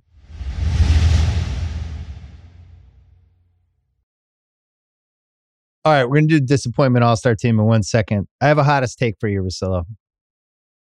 Hottest take, we're going to do these some Sunday nights. We either 100% believe them, 50% believe them, 25% believe them, or don't believe them at all. Here's my hottest take for you, Russillo. The Heat are fucking lucky. This Hawkes thing, it's so upsetting. This isn't even a hottest at the draft take. again. This is Bill gets pissed. No. So they get Hero because they win a fucking coin flip with Boston. They get Bam at 14 because the moron Portland Trailblazers trade 2 picks to move up to 10 and they take Zach Collins instead of Bam. And then Kennard goes to the Pistons 12. Bam falls to 14. They get Rozier for barely anything. They get Butler because Portland helps them twice. Portland's fucking stupid. They're like, yeah, we'll take Hassan Whiteside so you can fit Butler in your cap. Cool. And then they get Hawkes when the Lakers, who he's playing at UCLA, he's 5 feet away. and he's ready to play. He's ready to be in a rotation. Like, I like the point guard they took from Indiana. Yeah, I know he has potential, but you have LeBron, he's 39. You need to get somebody in that draft who can play now, and they just pass on him, and they end up with him, and it fucking makes me mad. But all of it's luck. This doesn't sound like a hot take. That's luck. Hey, everyone's like, heat culture. You know what the heat culture is? Fucking luck. Hey, by the way, they're a half game behind Orlando right now. They I'm won 8 aware. of their last 10. I know exactly where they are. They had that really bad stretch where I was looking at the totals for the second half over-unders, and I was like, wait, you're expecting them to go this many games over 500 after the All-Star break when they don't? I mean, at one point here, let's find the worst number. Well, Rozier is going now for them, which I think the Rozier-Lowry upgrade, not nothing. No, they out of the jump, though. When they beat Milwaukee, granted, Philly stinks. New Orleans is a coin toss every night, depending on when you watch them. They beat Sacramento. They were down. Actually, no, they were up big in that one. They were down to Portland in the first half. And then, look, nobody's afraid of Portland and closing out against them. And then even Denver was like a Portland's good game. Hot so they've been on a bit of a tear here. And I mean, even Jovic had 24. It's fucking bullshit. Makes me mad. They're good. They're good. And when you look at the standings, depending on what happens here with the Knicks news, okay, they're what? A game behind the Knicks. Philly's going to keep dropping even though they've won 2 in a row. Yeah. Orlando's probably about where they're going to be. I mean, Miami can end up a 4 seed here, man. Second round rematch. Well, they're definitely going to pass Philly and Orlando. And then if Brunson's out for at least a little while, plus the Knicks, we have no sign when Anunoby's coming back. Well, that one doesn't. Anunoby doesn't seem like it. Like there seems like a real time when he's coming back. Where the Randall stuff, he wasn't. Randall's like we have no idea. Yeah, they're going to end up being the 4 seed, which puts them directly in line for a round 2 matchup against the Boston Celtics. And probably some garbage opponent with the 5 seed. It'll be some team where their best guy got hurt a week before the end of the season. It's like, we're going to play Orlando, but Paolo is out because he twisted his ankle. But that's going to be your 4-5 opponent. Anyway, my hottest take is Miami's lucky. All right, let's do the disappointment. We're going to call this the Disappointment All-Stars. We'll just make a team of 12. We're going 12 deep, no extra roster spots. Yeah, we'll go fast. There's a couple that we're not going to spend an hour talking about Monty Williams. Who is your number one pick for the Disappointment All-Stars? Monty Williams, 23-24 edition. Monty Williams, captain. Okay. I don't want to make him the captain. Look, there's 2 different numbers that float out there that he's 196. Well, let me put it this way. There's 2 different numbers. I think it's without Chris Paul in games and without Chris Paul on the roster. And basically both of them tell you he's 100 games under for both. We've already covered this. We even covered it last week. But there's a lesson in this. It's just because you've been bad for a long time doesn't mean you're due to be good. Okay, this isn't a roulette wheel. This is still, you are only going to be as good or as bad as your roster. And I felt like there were a couple teams this year. I think Charlotte thought they were going to be good. I think Portland thought, hey, we have Ayton and we got Brogdon coming off the bench. And we've got Sharp, we've got Simons, we've got the Scoot guy. Like, hey, as a plucky, maybe we're fighting for a 9 or a 10 or whatever. It's like, no. So you can start carrying yourself like you're owed improvement just because you haven't been good for a long time. And I think Detroit should have just looked at the 4 guys that matter, that they've had these. And I still I think all 4 of those guys. I know I'll probably be super disappointed by 2 of them, but just like, what was the point of trying to balance this out until you figure out what you have with those guys that you've spent these high picks on? So I don't need to do any more on it. I've already spent too much time on it. My number one pick, I guess this is the second pick of the Disappointment All-Stars, Jordan Poole. And I'm going to zag a little bit. It's not just that he's been really bad to watch, and that's one of the worst trades in a while now, because that's one of the worst contracts in the league. I just thought it would be more fun to have him on a bad team. From a league pass standpoint, not only is it not fun, it's the opposite of fun, where I feel bad for him half the time. I don't want to feel bad for guys on league pass. That's not what league pass is for. I either want to watch really good teams battling, or I want to watch players on bad teams in meaningless games put up stats. I don't want to feel sad for somebody. And over again, when you watch these Wizards games, you feel sad for them. I feel bad for Jordan Poole. I feel like that Draymond punch kind of like changed the course of his career. And he's so bad in some of these crunch time, like in the Laker game the other night, where he actually kept them in and got hot. And then he's like, I'm feeling it. And then he took like 4 or 5 of the worst shots I've ever seen in my life. And then like sad Jordan Poole came back. It just bums me out. It's way worse than just that he's been not good on the Wizards. Jordan Poole, also on my board. I figured. Shooting splits 40 and 31% from three. I mean, he shot like almost 37% from three a couple years ago. And you're right. At one point with the Warriors, you're like, hey, they did it again. They did it again with one of these late picks, high profile recruit, whole deal. Like he's going to be at least Lou Williams or Jamal Crawford. Like he's going to be one of those guys. Worst case scenario. So he's taken 14.6 field goal attempts per game. That's 52nd most shots per game in the NBA. Ugh. If you go through the top 100 field goal attempt guys, all right, the guy who takes the most shots to the 100 most, he's 99th in field goal percentage. Ugh. Scoot's number one. Every advanced metric 99th and lowest. Scoot has not had a month over 40% from the floor. Yeah. So he's also probably on the board for the disappointment drive. I'm not going to pick him because I have to wait until next year to actually be disappointed by the whole thing. I would feel a little worse for Poole if I didn't see it in person with that Wizards game. It's funny because after we talked about the Wizards and I said multiple times how bad they were, I love chesty fans from this kind of team where like I don't know what I'm talking about because they're tanking. It's like, yeah, but you know what most teams do, even if they're tanking? When they inbound the ball and they're on defense, they don't just let a guy go down to the other rim. Right. In high school, you do that. You get also, what are you tanking for? This is the worst draft in 10 years. Well, lock up the number one pick. It's a fun. Okay. I don't think they have to worry about it. And then when he said his legacy was cemented, I just don't think anybody under 30 should talk about their legacy being cemented when, look, he helped that team, but. Yeah. Also and then every like 3 months, Draymond will give another interview about the fight. I tried to get Iguodala this week to open up about it. All right. Do it. You're up next. What's your pick? Atlanta Hawks, 26 and 34. They were on my board. 2 games up on the 11 seed Brooklyn Nets. If Brooklyn were actually like a little more stabilized, you wonder if Atlanta would miss the play-in. Through 60 games last year, they were 30 and 30. They finished 41 and 41. This team should at least be 500.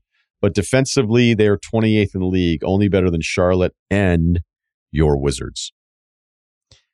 I was in Boston visiting my daughter right before the NBA season, and I made a slew of future props on FanDuel.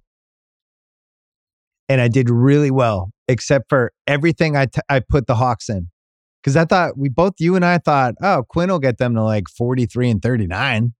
Yeah, right? That was pretty much it. We're like, they're good enough to do that. We're not saying they're going to win the East, but they're going to be so good offensively. And the fact that Jalen Johnson has been as good as he is, and they're still not good. Some of the stats with them, what did I say to you? Their record against the spread, they're like 23 games under 500 against the spread, which is like impossible. Vegas adjusts. I have the number. They're 19 and 41 against the spread. They're covering 31.7% of the time. It's impossible. Charlotte is the next worst team at covering, and they're covering 41% of the time. So they're covering 10 points lower than the second worst team. Well, and it's why they need to be a high pick on the disappointment All-Stars, because they're not just disappointing.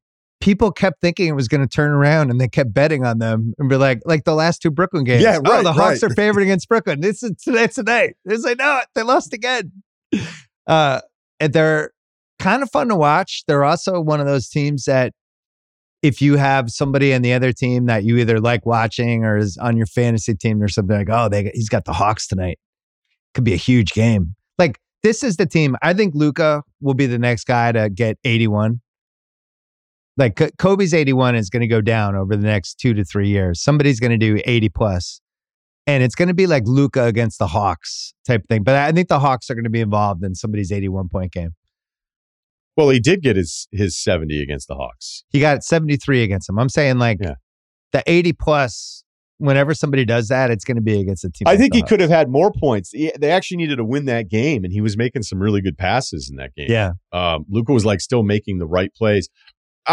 I wish I had said this prior too, because I completely agree with you. Because Luka has the kind of game where if he just decided, I think there's a lot of players in the game that were like, hey, I want to get 60 tonight. And then if a few go my way and I get a few free throws, like maybe we get to 70, maybe we get close to 80. I think if Luka decided in an awful matchup defensively, if he said, I'm getting 20 points a quarter. I'm just going to get 80 tonight, guys. And everybody was like, awesome, let's do it. He's like, I'm getting 20 points a quarter and I'm going to get to 80. And then Grant Williams could I'm going to foul at everybody else. Ever heard of passing? Grant Williams is like, bad idea, Luke. I don't like it. All right, my next pick. OKC not trading for a center. On the board. Have it on my board. It made me mad during the trade deadline. We talked about it a lot. It made me mad that they used the Bertans extension for something that wasn't a center. They also used it for Gordon Hayward, who the odds of him being healthy during the playoffs, I would say, is a coin flip. It's 50-50 at best. He just has some of the worst luck of anyone in the league. But the Gordon Hayward thing was way more about clearing the cap space. Once I looked at, sometimes I hate doing the trade deadline stuff live because of that. But when you looked at some of the stuff, there's just more flexibility it allows them. That's all. Okay. Well, you know what else would have? Up. You know what else would have allowed them something is getting a center, because they have a chance to like at least make the Western Finals. And I just think they could have topped the Gafford price. Gafford is exactly what they needed. Some flexibility depending on the team. You know, and they just don't have enough flexibility for 3 straight playoff series. And I just don't fundamentally understand why Presti, who I think has been, in the running for best GM in the last 15 years, why he looked at this big picture and just thought, we don't have enough to win the title. I'm not going to use any assets when they have so many assets. I don't get it. They could have topped that Dallas trade and it would have done nothing for them. Like from an asset loss standpoint, they would have been fine. I know that we look at centers, like for a while it felt like, hey, you can just get one. You'll get one late. They're always, nobody cares. They're super cheap or whatever. And then I don't know if they banked on that or what, but I just wish they had a different look. I wish they had, it's not even about every single playoff game, but depending on a certain matchup, I just wish they had a little bit more behind Chet and Jalen Williams. Yeah, if they end up playing Minnesota in a playoff series, you're basically going to have to, duct tape the series together and hope Chet doesn't get in foul trouble and, try to attack them different ways. I don't know why they removed the option from themselves. All right, who do you have next? Tobias Harris without Embiid. I know he had 28 points today. Yeah. We've talked about Tobias Harris a lot. I beat this joke to death where, I don't know, every month or so, I would just tweet out like, hey, the Sixers have Tobias Harris. It always gets a chuckle out of me. I know. That's why I do it. January, 19, 6, 3.5 assists, 51 and 35% from the floor and 4.5 free throw attempts per game in January. So no Embiid, right? Got hurt in that Warriors game. That was the very end of the month. Yeah. He's 15, 6, and 3.7 assists. He's shooting 25% from 3, and his free throws are down by more than half. So I know that like Buddy Hield and Oubre were like, hey, that big guy's finally out of our way. Yeah. Like Hield's like, now it's Buddy time. And, Maxey should be taking a ton of shots or whatever. But it just, unfortunately, kind of reinforces some of the stuff. Like you look at Tobias, we all know how talented he is. But, I would be looking at that if I'm another front office, and who knows, maybe it's going to be a team that's like, we got to spend our cap space on somebody and whatever, he's talented, he score. Whatever. Orlando, come back. He's tall, so that would fit in. But I know he had a nice game tonight, but how do those numbers go down? Unless the argument is that Embiid just makes his life that much easier and all that stuff. But like, there's just certain nights where it's like, hey man, like you're going to have to take some bad shots. Like you're going to have to bail them out of this, but. And you can't quite do it. Yeah, I'm with you.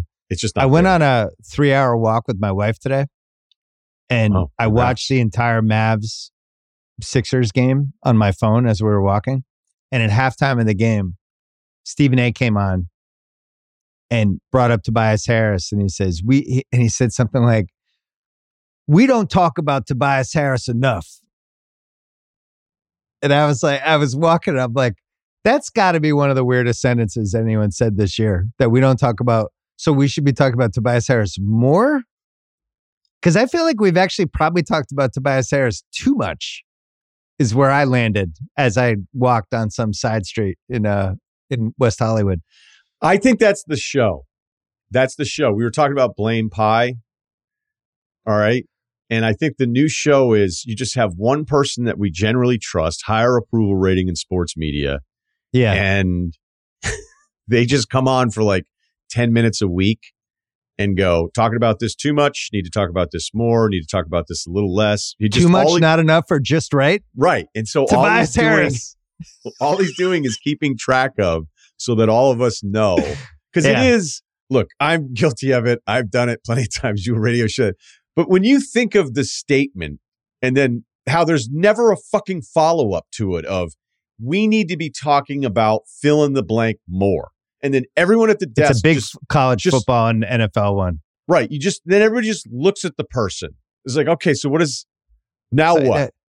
So it would be like, all right, next up, Jalen Williams. And I'd be like, need to talk about it more. It's like, nope, that's a more. I meant the other Jalen Williams. Less. Oh. Maybe just enough. We're probably good. Yeah, we're probably okay. J Will, not J Dub. I just write 1 and 2. All right, my next one. I don't know if this guy's on your board. Mikal Bridges. PER went from 21 to 16 on my board. Oh, he was. Okay. Averaged 26 a game after the KD trade. A lot of talk about how he was this rising star, including on this podcast, and became the guy on Brooklyn this year. And it's starting to look like he's the third option.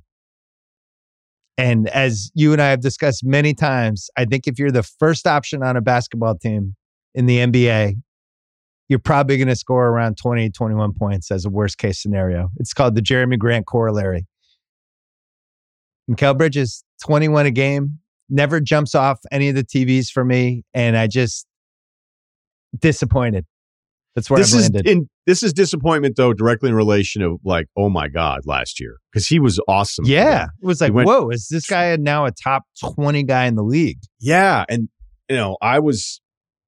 I admit all the years in Phoenix, I was like, I still think he's somebody that needs other things to happen around him. And then the way he was getting to kind of the middle area, they weren't just straight like Booker mid-range pull-ups. Yeah. But he would work it. He'd get these turnarounds. He would get, and it was like, man, he's got the ball in his hands all the time. And this stuff's all happening. I mean, his box score plus minus went from over 3 last year on not a great team with Brooklyn to 0 this year. I don't love the full Cam Thomas experience. The usage has dipped down. So there's other guys taking shots. But for somebody that you thought, like maybe he actually is a 2 on a really good team, there's just a decline there. There's a decline there for his numbers that is alarming based on how excited we were with his Brooklyn run last year. Unless he caught people by some people are saying curse of Tommy Alter. It's a hell of a curse. We love you, Tommy. I just thought he'd be better on Brooklyn. I agree. It seemed like, especially with scoring up, 25 a game minimum. And then he was kind of floating around like, I guess I want to be here for now. There was a couple of those. I know the Tsai family loves him, but I'll tell you this. He would not be untradeable for me if I was the Nets. Like if OKC wanted to come in and say, hey, we're going to give you a shitload of picks here, or pick a team that's got a ton of assets. Yeah, but I got to know what the picks are now. Like I think we've all fallen for this. It's like, we'll give you 4 first. Be like, okay, what are they? 2 lottery and 2 top 24 I want protected. A good young player too. Brooklyn is in all-time no man's land with this team they have. And they're either the 11th seed or the 10th seed. Congratulations. Who's next on your board? There's a couple that I cannot believe have not gone yet. I'm going to do it. It's dangerous because it all could be corrected if a playoff run happens. But Dame is not the same guy.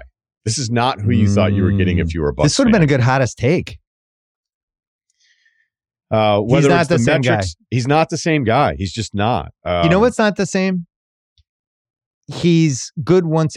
I'm good once a week guy now, or I'm good once every 10 days or the quarter. He'll have that quarter. You're like, okay, it's Dame. It's just not consistent. It's not like, oh my God, Dame just ripped off this 8-game stretch where he averaged 35 a game and made 6 threes.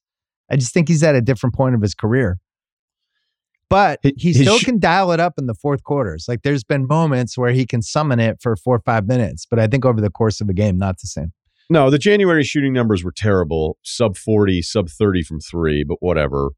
You look at that and go, okay, not a big deal. I mean, his overall shooting numbers from the floor are probably lower than people realize just because he's been such a dynamic scorer, but he also got to the free throw line so many times.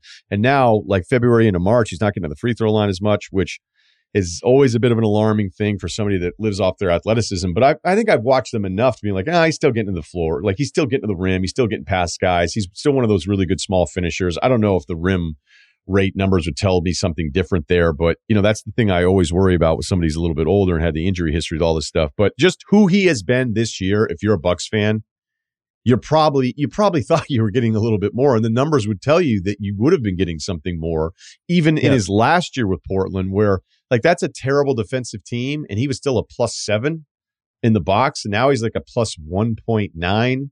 And his lack of interest defensively, like there'll be moments and then people will put out clips, be like, oh, he did this. I notice like it happens a lot, I think, with Milwaukee. And maybe they're just like, hey, we'll worry about it when we get to the playoffs and none of this will matter. And I still think they have a chance because Giannis is that good. But he hasn't played. They're in a way better spot than they were. But I'm with you on Dame. And he hasn't played in the playoffs. It'll be the first time he's played in the playoffs in 3 years. I forgot to do this in my hottest take about Miami. Super lucky they didn't make the Dame trade. Now you're cooking. Now I'm cooking with gas. Yeah. Fucking typical Miami. Even when they seemed like they slipped in shit, it turned out it was a good thing for them. All right, so I'm just not going to take them. I'm going to make you take them. My next disappointment all-star, we haven't had a GM yet. Masai Ujiri, I just don't understand what you've done the last 3 years. I don't understand the team you've assembled. I don't understand if you're trying to tank or be good. Throw the Nick Nurse thing in there. The Nick Nurse thing was super weird. The not getting anything for Van Vliet thing was weird. The team they have now, it's like, I kind of like this. Like, I like when they play Olynyk with the guards and there's something fun and kind of 2026 about it. But at the same time, I don't think they would have any chance to even get to the second round. And I don't know. I just thought Scotty Barnes, I know the stats are there and I know people are excited about him. I just don't know where you're going if he's your main guy in the last 3 minutes of games. I just feel like there's better offensive players that he's going to be going head to head with game after game. And if you're really giving him the car keys to be your guy, I'm not sure where that's going ultimately in the East. Well, it's a short list of guys that are like true number ones and carry you. And despite how much I love Barnes, and we both really like him, I just don't know if he's that guy. No, I don't think he is. Probably not.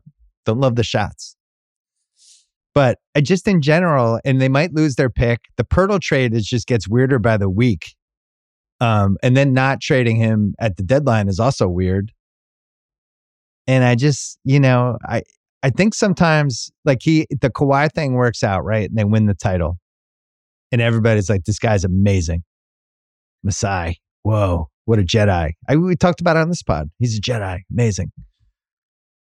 Maybe that was the worst thing that could have happened to him as a GM. Because it starts making you think, can do anything. I know what I'm doing. Because the last few years have been pretty rough. Most of these guys default to patience, though. So, yeah. Like, do you like Quickly and Barrett for Anunoby and Precious? I didn't love that trade when it happened, but now I'm looking at it. It's like, you're going to pay Quickly $140 million? I think we both said we liked Barrett more before the trade happened. Yeah. To be fair. And yeah, but I'm just saying they got the second and third guys in the trade. They gave up somebody who is easily the best guy in that trade, who's now, of course, hurt. I think OG's hurt a lot, and he's going to be really maybe expensive. That's why they did it. Yeah, but OG's corner three numbers, like I can't even know. Like he's been terrific on the corner three stuff, but I don't know if you looked at it with New York. It's like, is he going to keep that up? Because like then it's at a whole nother level with it. It sounds like you would rather he just do what everybody else did and trade for picks. And instead, it was like, maybe I'm going to get these guys. But now this is the problem. Is like, once you get the guys and you know who you are, like, this is not a very good team. What was the point of the Olynyk trade? Canada. Just he's from Canada? Quickly had a good game today against my Hornets, who I bet on every single game. Why, to cover? Yeah, the Hornets over and over again are treated like they're the worst team in the league. And every game if they're playing somebody that's not like the Bucks, they'll actually hang around. Like they lost to the Raptors today by 5. Yeah, but we just brought them up. They're the second worst covering team in the league. So now are you this catching new them on version the of hot their end? team. Yeah, I'm talking like this. My guy Grant Williams, Is it 40 Grant? minutes today, 18 and 13, 5 assists. He's bringing a winning championship attitude to them. Imagine an assistant coach quote tweeting that you're a loser. We didn't talk enough about that. People listening to the pod last year, we were dropping a lot of breadcrumbs. I like him. I think he's a nice guy. I just, maybe he needed a little bit of a comeuppance, and now he's had it. Who do you have for your next pick? I still have a couple good ones left.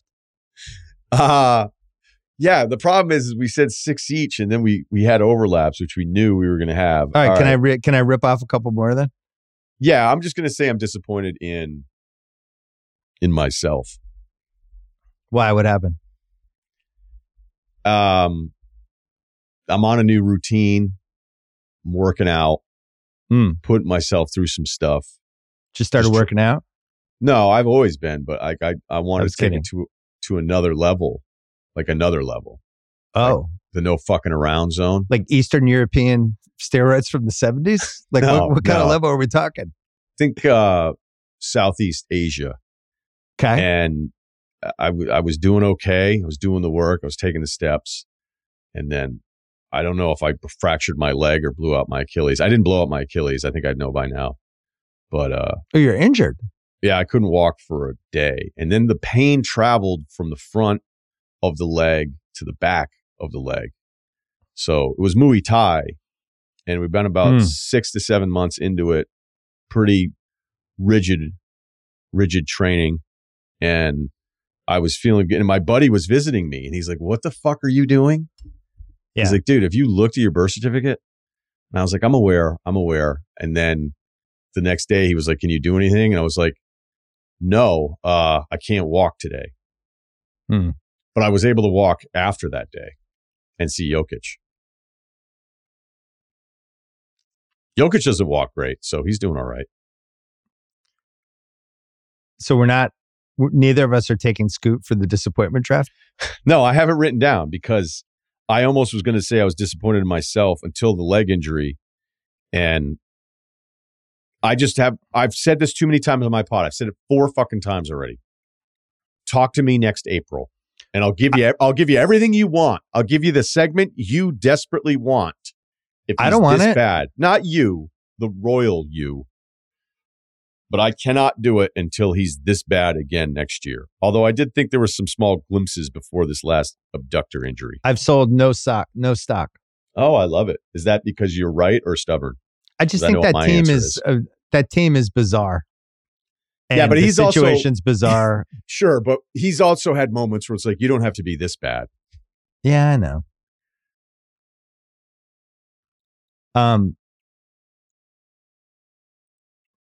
Evan Mobley not being awesome yet, I have as a personal disappointment.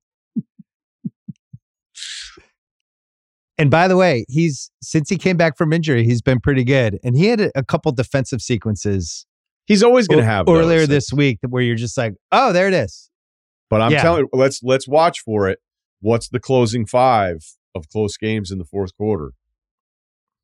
Like, start paying attention to that, because in the Dallas game, he was not in there and then came in for a defensive substitution. So it's just something I know now with Cavs games. I'll go back and I'll look at the fourth quarter to see what happened with him. This would be a tough one for me because I was really all in on him. I think being the Duncan special player. The Duncan stuff I regret. I have some regrets. Yeah. I mentioned the Lakers not taking Jaquez as a disappointment, although maybe also a positive thing. And then I had Zion's rebounding in the disappointment All-Stars. I'm not going to put Zion in there because Zion's still been really fun to watch. And there's the rebounding. This is new. Oh, sorry.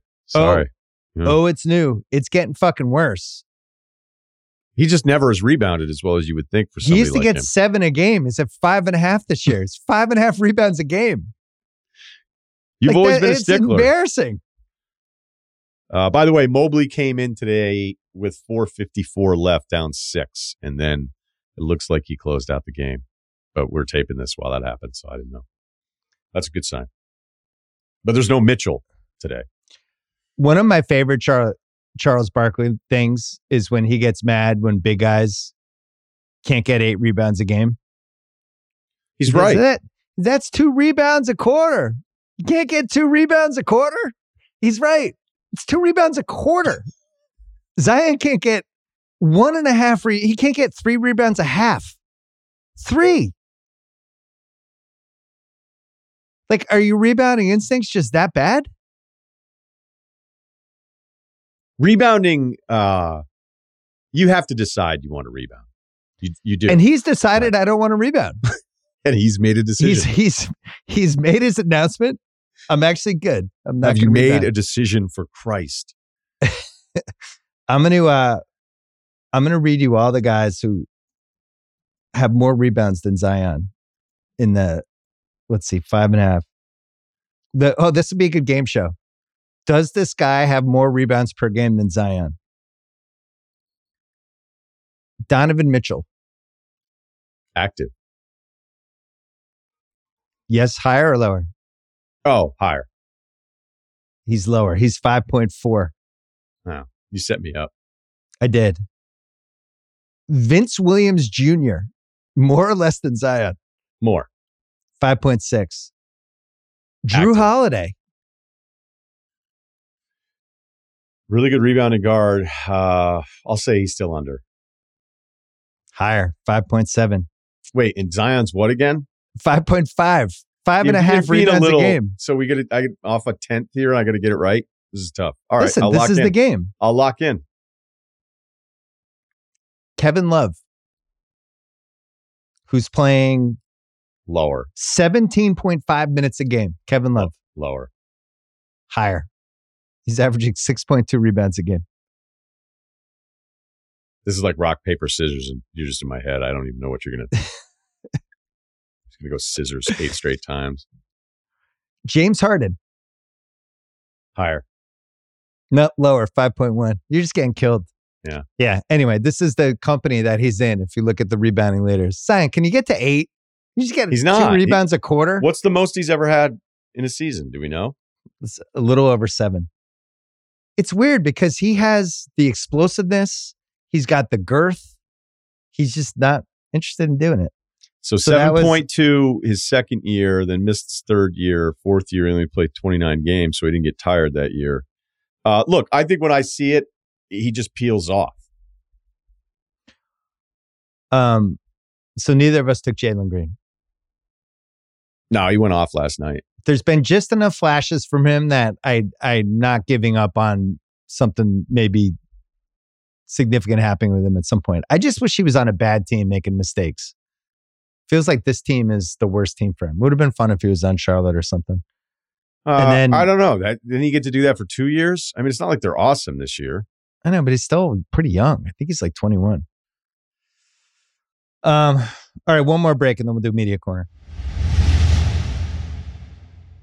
Today's Retradables is brought to you by Nissan SUV. If you ever wonder what's round the next corner, what happens when you push further, what's over the horizon, then you need a Nissan SUV. The 2024 range includes the Nissan Rogue with class-exclusive built-in Google, the Pathfinder, and the Armada. Go find your next adventure with a Nissan SUV. Learn more at nissanusa.com. All right, Russillo, you suggested this one. Norm Powell, who is somehow, I think, 10-1 to win Sixth Man of the Year award right now. But he's doing a lot more impactful stuff than that. And I would say him and Malik Monk, I think, have been my 2 favorite six men this year in terms of guys who can come in on good teams and swing games. Once upon a time, the Clippers traded for Norman Powell and Robert Covington, and it was a salary deal where they were able to dump Eric Bledsoe. They gave them Justice Winslow, I think it was the last year of people trying to talk themselves into Winslow. Keon Johnson. That would be a great aside, by the way. The longest run of a career where people would not give up.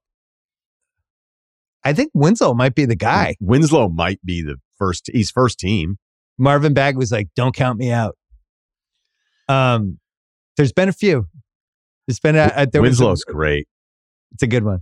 And they got a 2025 second round pick, Portland as well. But basically, Powell just signed this huge deal, and the Clippers were like, we don't care about salary. We'll take on a really good player. We don't care if he's expensive. And Powell's been awesome in his role. And that's among the best trades the Clippers have made, I think, right? Powell is so good, okay? He really is that good. Now, granted, look, if you're looking for assists and rebounds, fine. But like a lot of these guys come up and they're just high usage, less minute guys. He's playing 26 minutes a game for them. He's shooting 45% from three. He's had 7 seasons where he's been over 40% from three. The guy can light it up. He can put it on the floor. Granted, it took him like until his 5th year. And because maybe he's a little bit older because he was a 22-year-old rookie, then he's like 26, 27 before it clicks. But you could see in some of those Toronto playoff minutes where it wasn't like he was the main driving force in the title there at all. He wasn't. But there was at least times where like, I just don't think this guy's afraid of anything. And when you look at the trade where Bledsoe never played for Portland, Keon played 66 games, Winslow played 40 games, like that would have been a bad trade for just Covington. Right. Yeah, and Covington was making what, $10 million a year at that point? That's what it was. Remember, people were just like, wait, so they're just going to be able to do this deal because nobody else would take on both of those contracts? Everybody should want Norm Powell.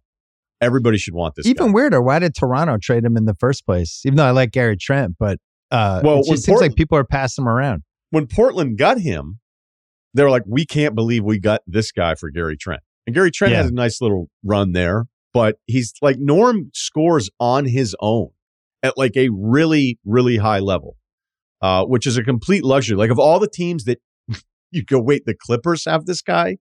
He's huge for them. That's it for the Retradables. It was brought to you by Nissan SUV. Go find your adventure with the 2024 Nissan Rogue with class exclusive Google built-in. You've got an always up-to-date assistant you can call on for almost anything. No need to connect your phone. You've got Google Assistant Maps and Play Store built right into the 12.3-inch touchscreen infotainment system. Learn more at nissanusa.com. Russillo, Team USA update. Little 2-hour pod for us today. It's exciting. Confirmed. Embiid, Durant, LeBron, Booker, Curry, Holiday, Tatum, and Bam. Seems like those 8 are definitely on the team, which means there's 4 spots left. Anthony Davis has to be on this team, right?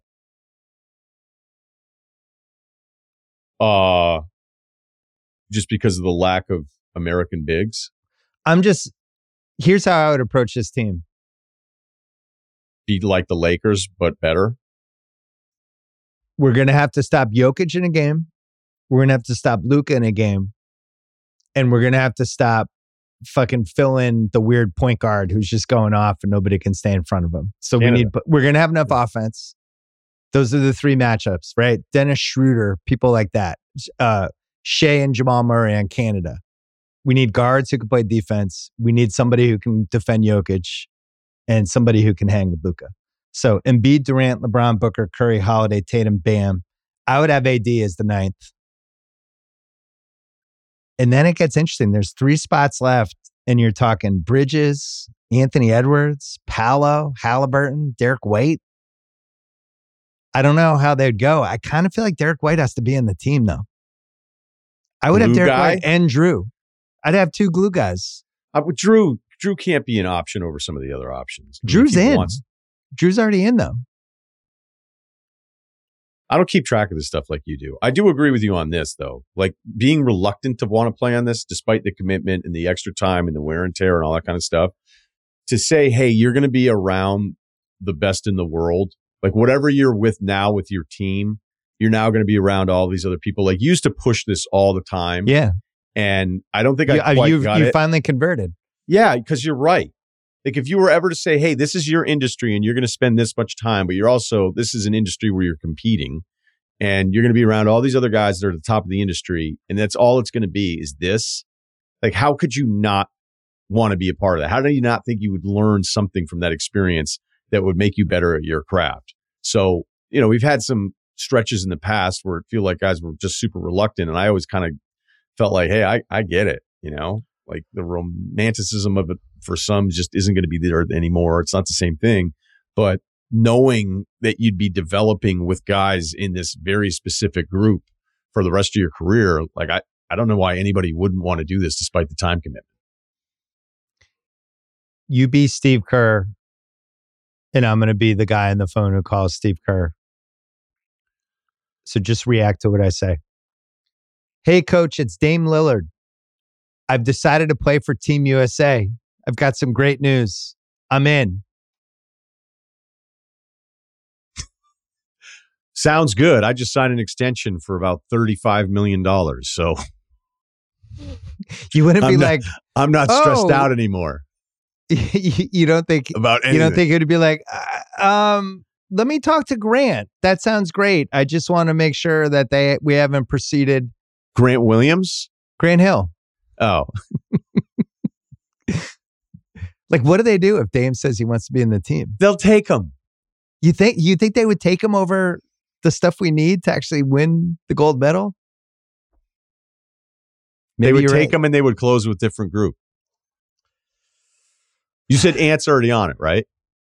I don't think he's already on. I have not heard that yet. I think he needs to be on. For the combination of like how intense he gets and some of the competitive stuff defensively. Like today sucked that game was just a weird game. And I know we opened the show with it, but I think Ant gets up for that stuff. And I think he would get up for it in this defensively. Yes. The question is, if he's not starting, what's that look like? Ant, you're not going to start.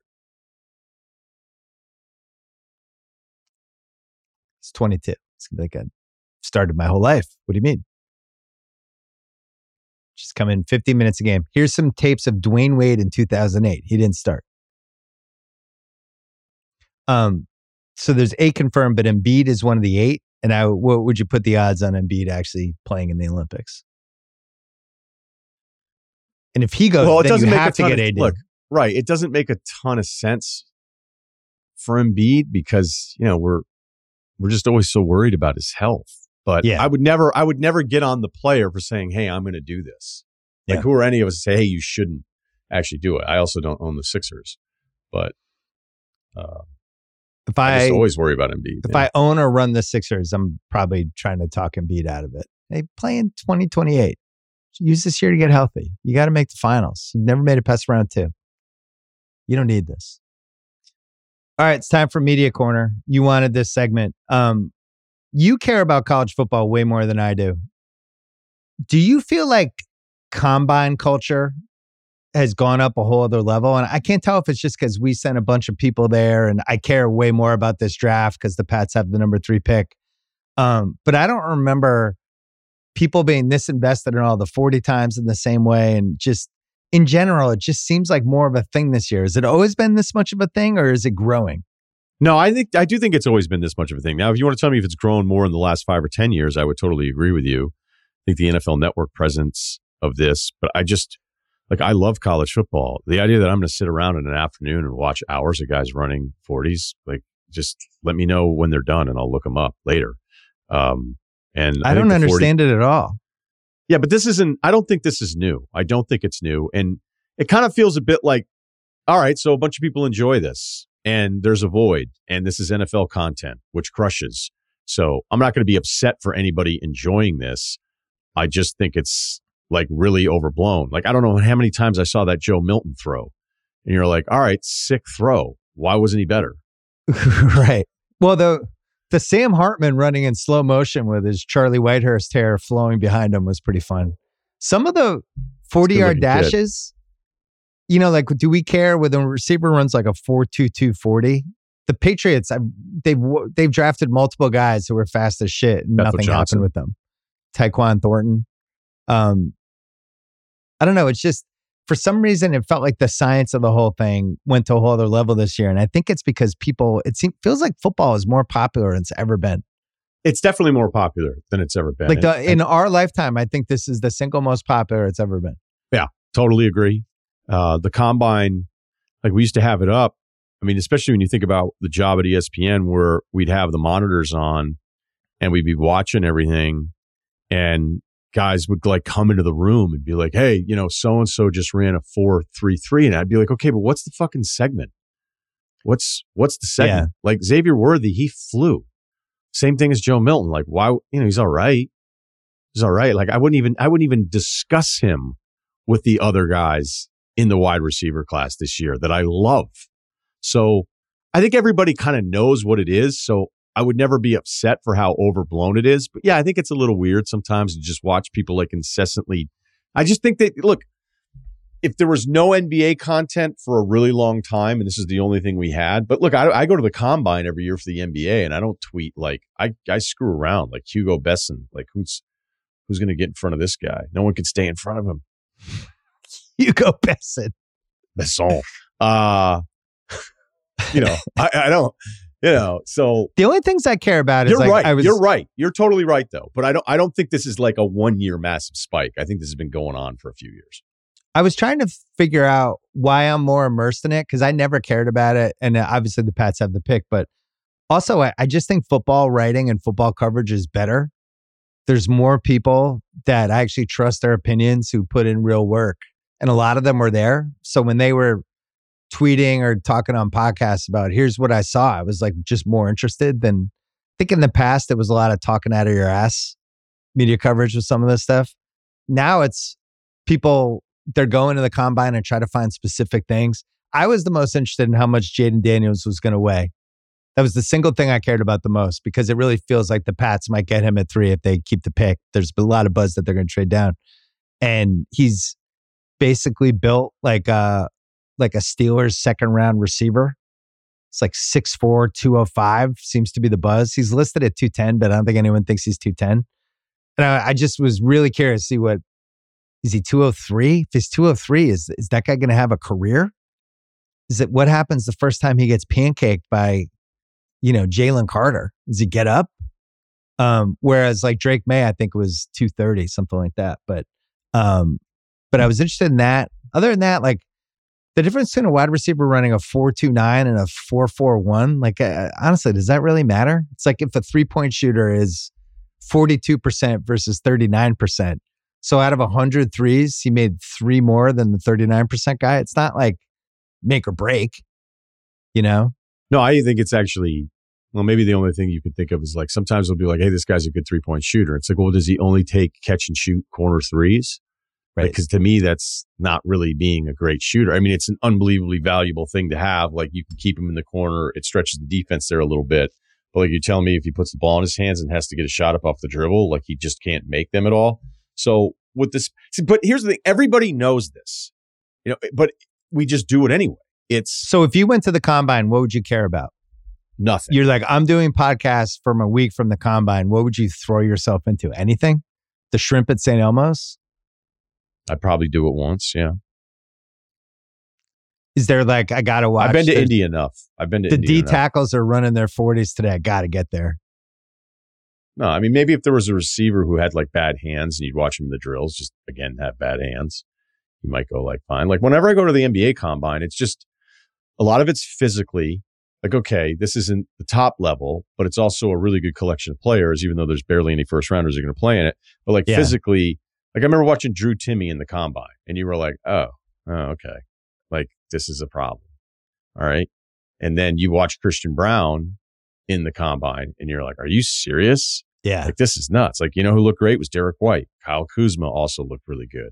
The Kawhi shooting around story, which I've told too many times already. TJ McConnell making a kid leave. So like at least there with the games, even though you're disappointed by the rosters, there's still going to be some moments where you're going to see somebody physically like look differently. So with the combine, it's even harder to come up with any of that stuff for the NFL. I think everybody knows that it's kind of silly, but it's their silly. And so if they're into it, if the NFL media world is into it and they're obsessed with it for a few days, like who cares? Like good for them. By the way, Jaden weighing in, like Bryce Young last year, that was the big thing with him. Like, is he even 190? I heard he's 179 or whatever. He weighed in at 204. I think you can make yourself like blow up if you really want to weigh 10 more pounds. You could probably really do it. he looked like the smallest quarterback ever this year. Because at least Kyler's thick, even though he's smaller. Interesting. So people can beef up. Like, so Jaden Daniels could show up and he's like, I'm 216. But then he'll actually be 203 in August. Yeah, I think you could figure out a way to just bulk yourself up, not with muscle in that short amount of time. But I'm sure there's ways to figure out if fighters can cut that much weight for the weigh-in and then get it all back. I mean, I know this is a little different than that. I just think it was like, oh, Bryce weighed in at 204 and everybody's like, okay, great. He's awesome. He's a little thicker than we thought. This is great.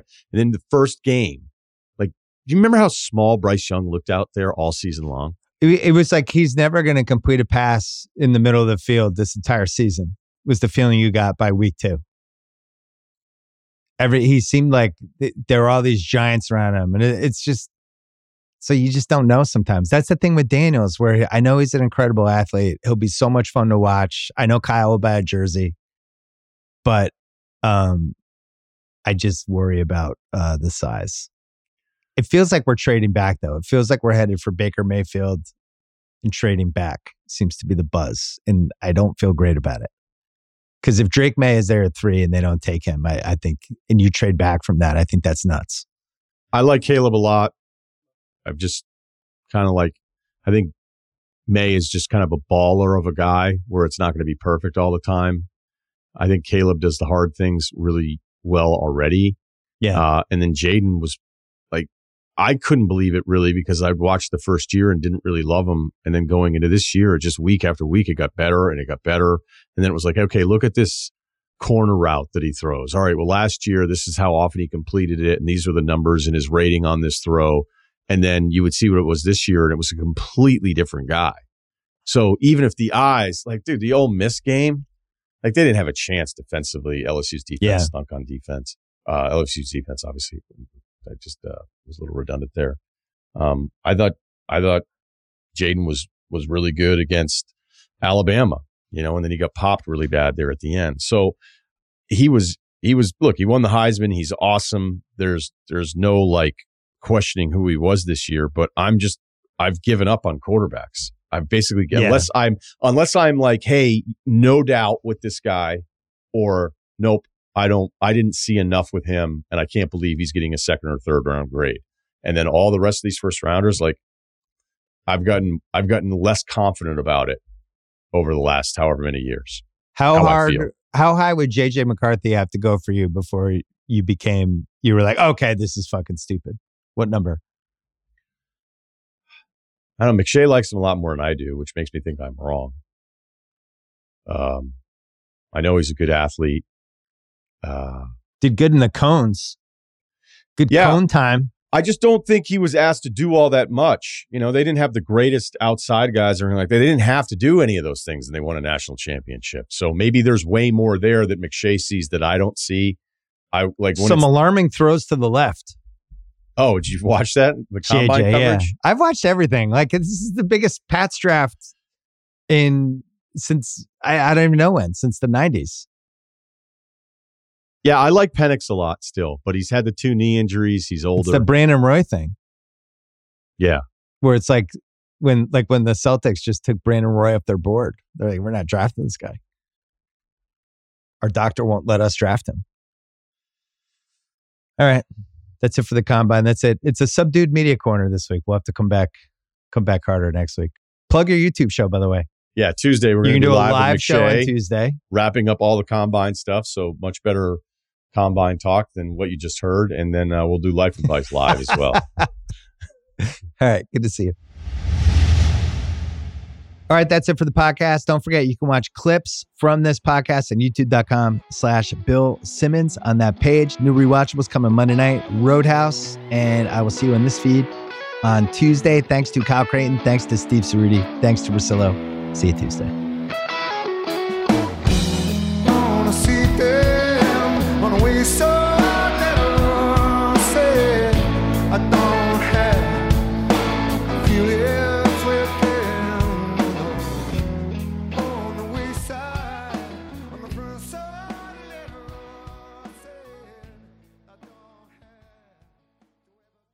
Must be 21 plus and present in select states. FanDuel is offering online sports wagering in Kansas under an agreement with Kansas Star Casino LLC. Gambling problem? Call 1-800-GAMBLER or visit FanDuel.com/RG in Colorado, Iowa, Kentucky, Michigan, New Jersey, Ohio, Pennsylvania, Illinois, Tennessee, Vermont, and Virginia. You can call 1-800-NEXT-STEP or text NEXT-STEP to 53342 in Arizona. Call 1-888-789-777 or visit ccpg.org/chat in Connecticut. 1-800-9-WITH-IT in Indiana. 1-800-522-4700 or visit ksgamblinghelp.com in Kansas. 1-877-770-STOP in Louisiana. mdgamblinghelp.org in Maryland. 1-800-GAMBLER.net in West Virginia or 1-800-522-4700 in Wyoming. Hope is here. Visit gamblinghelplinema.org or call 800-327-5050 for 24/7 support in Massachusetts or call 1-877-8-HOPE-NY or text HOPE-NY in New York.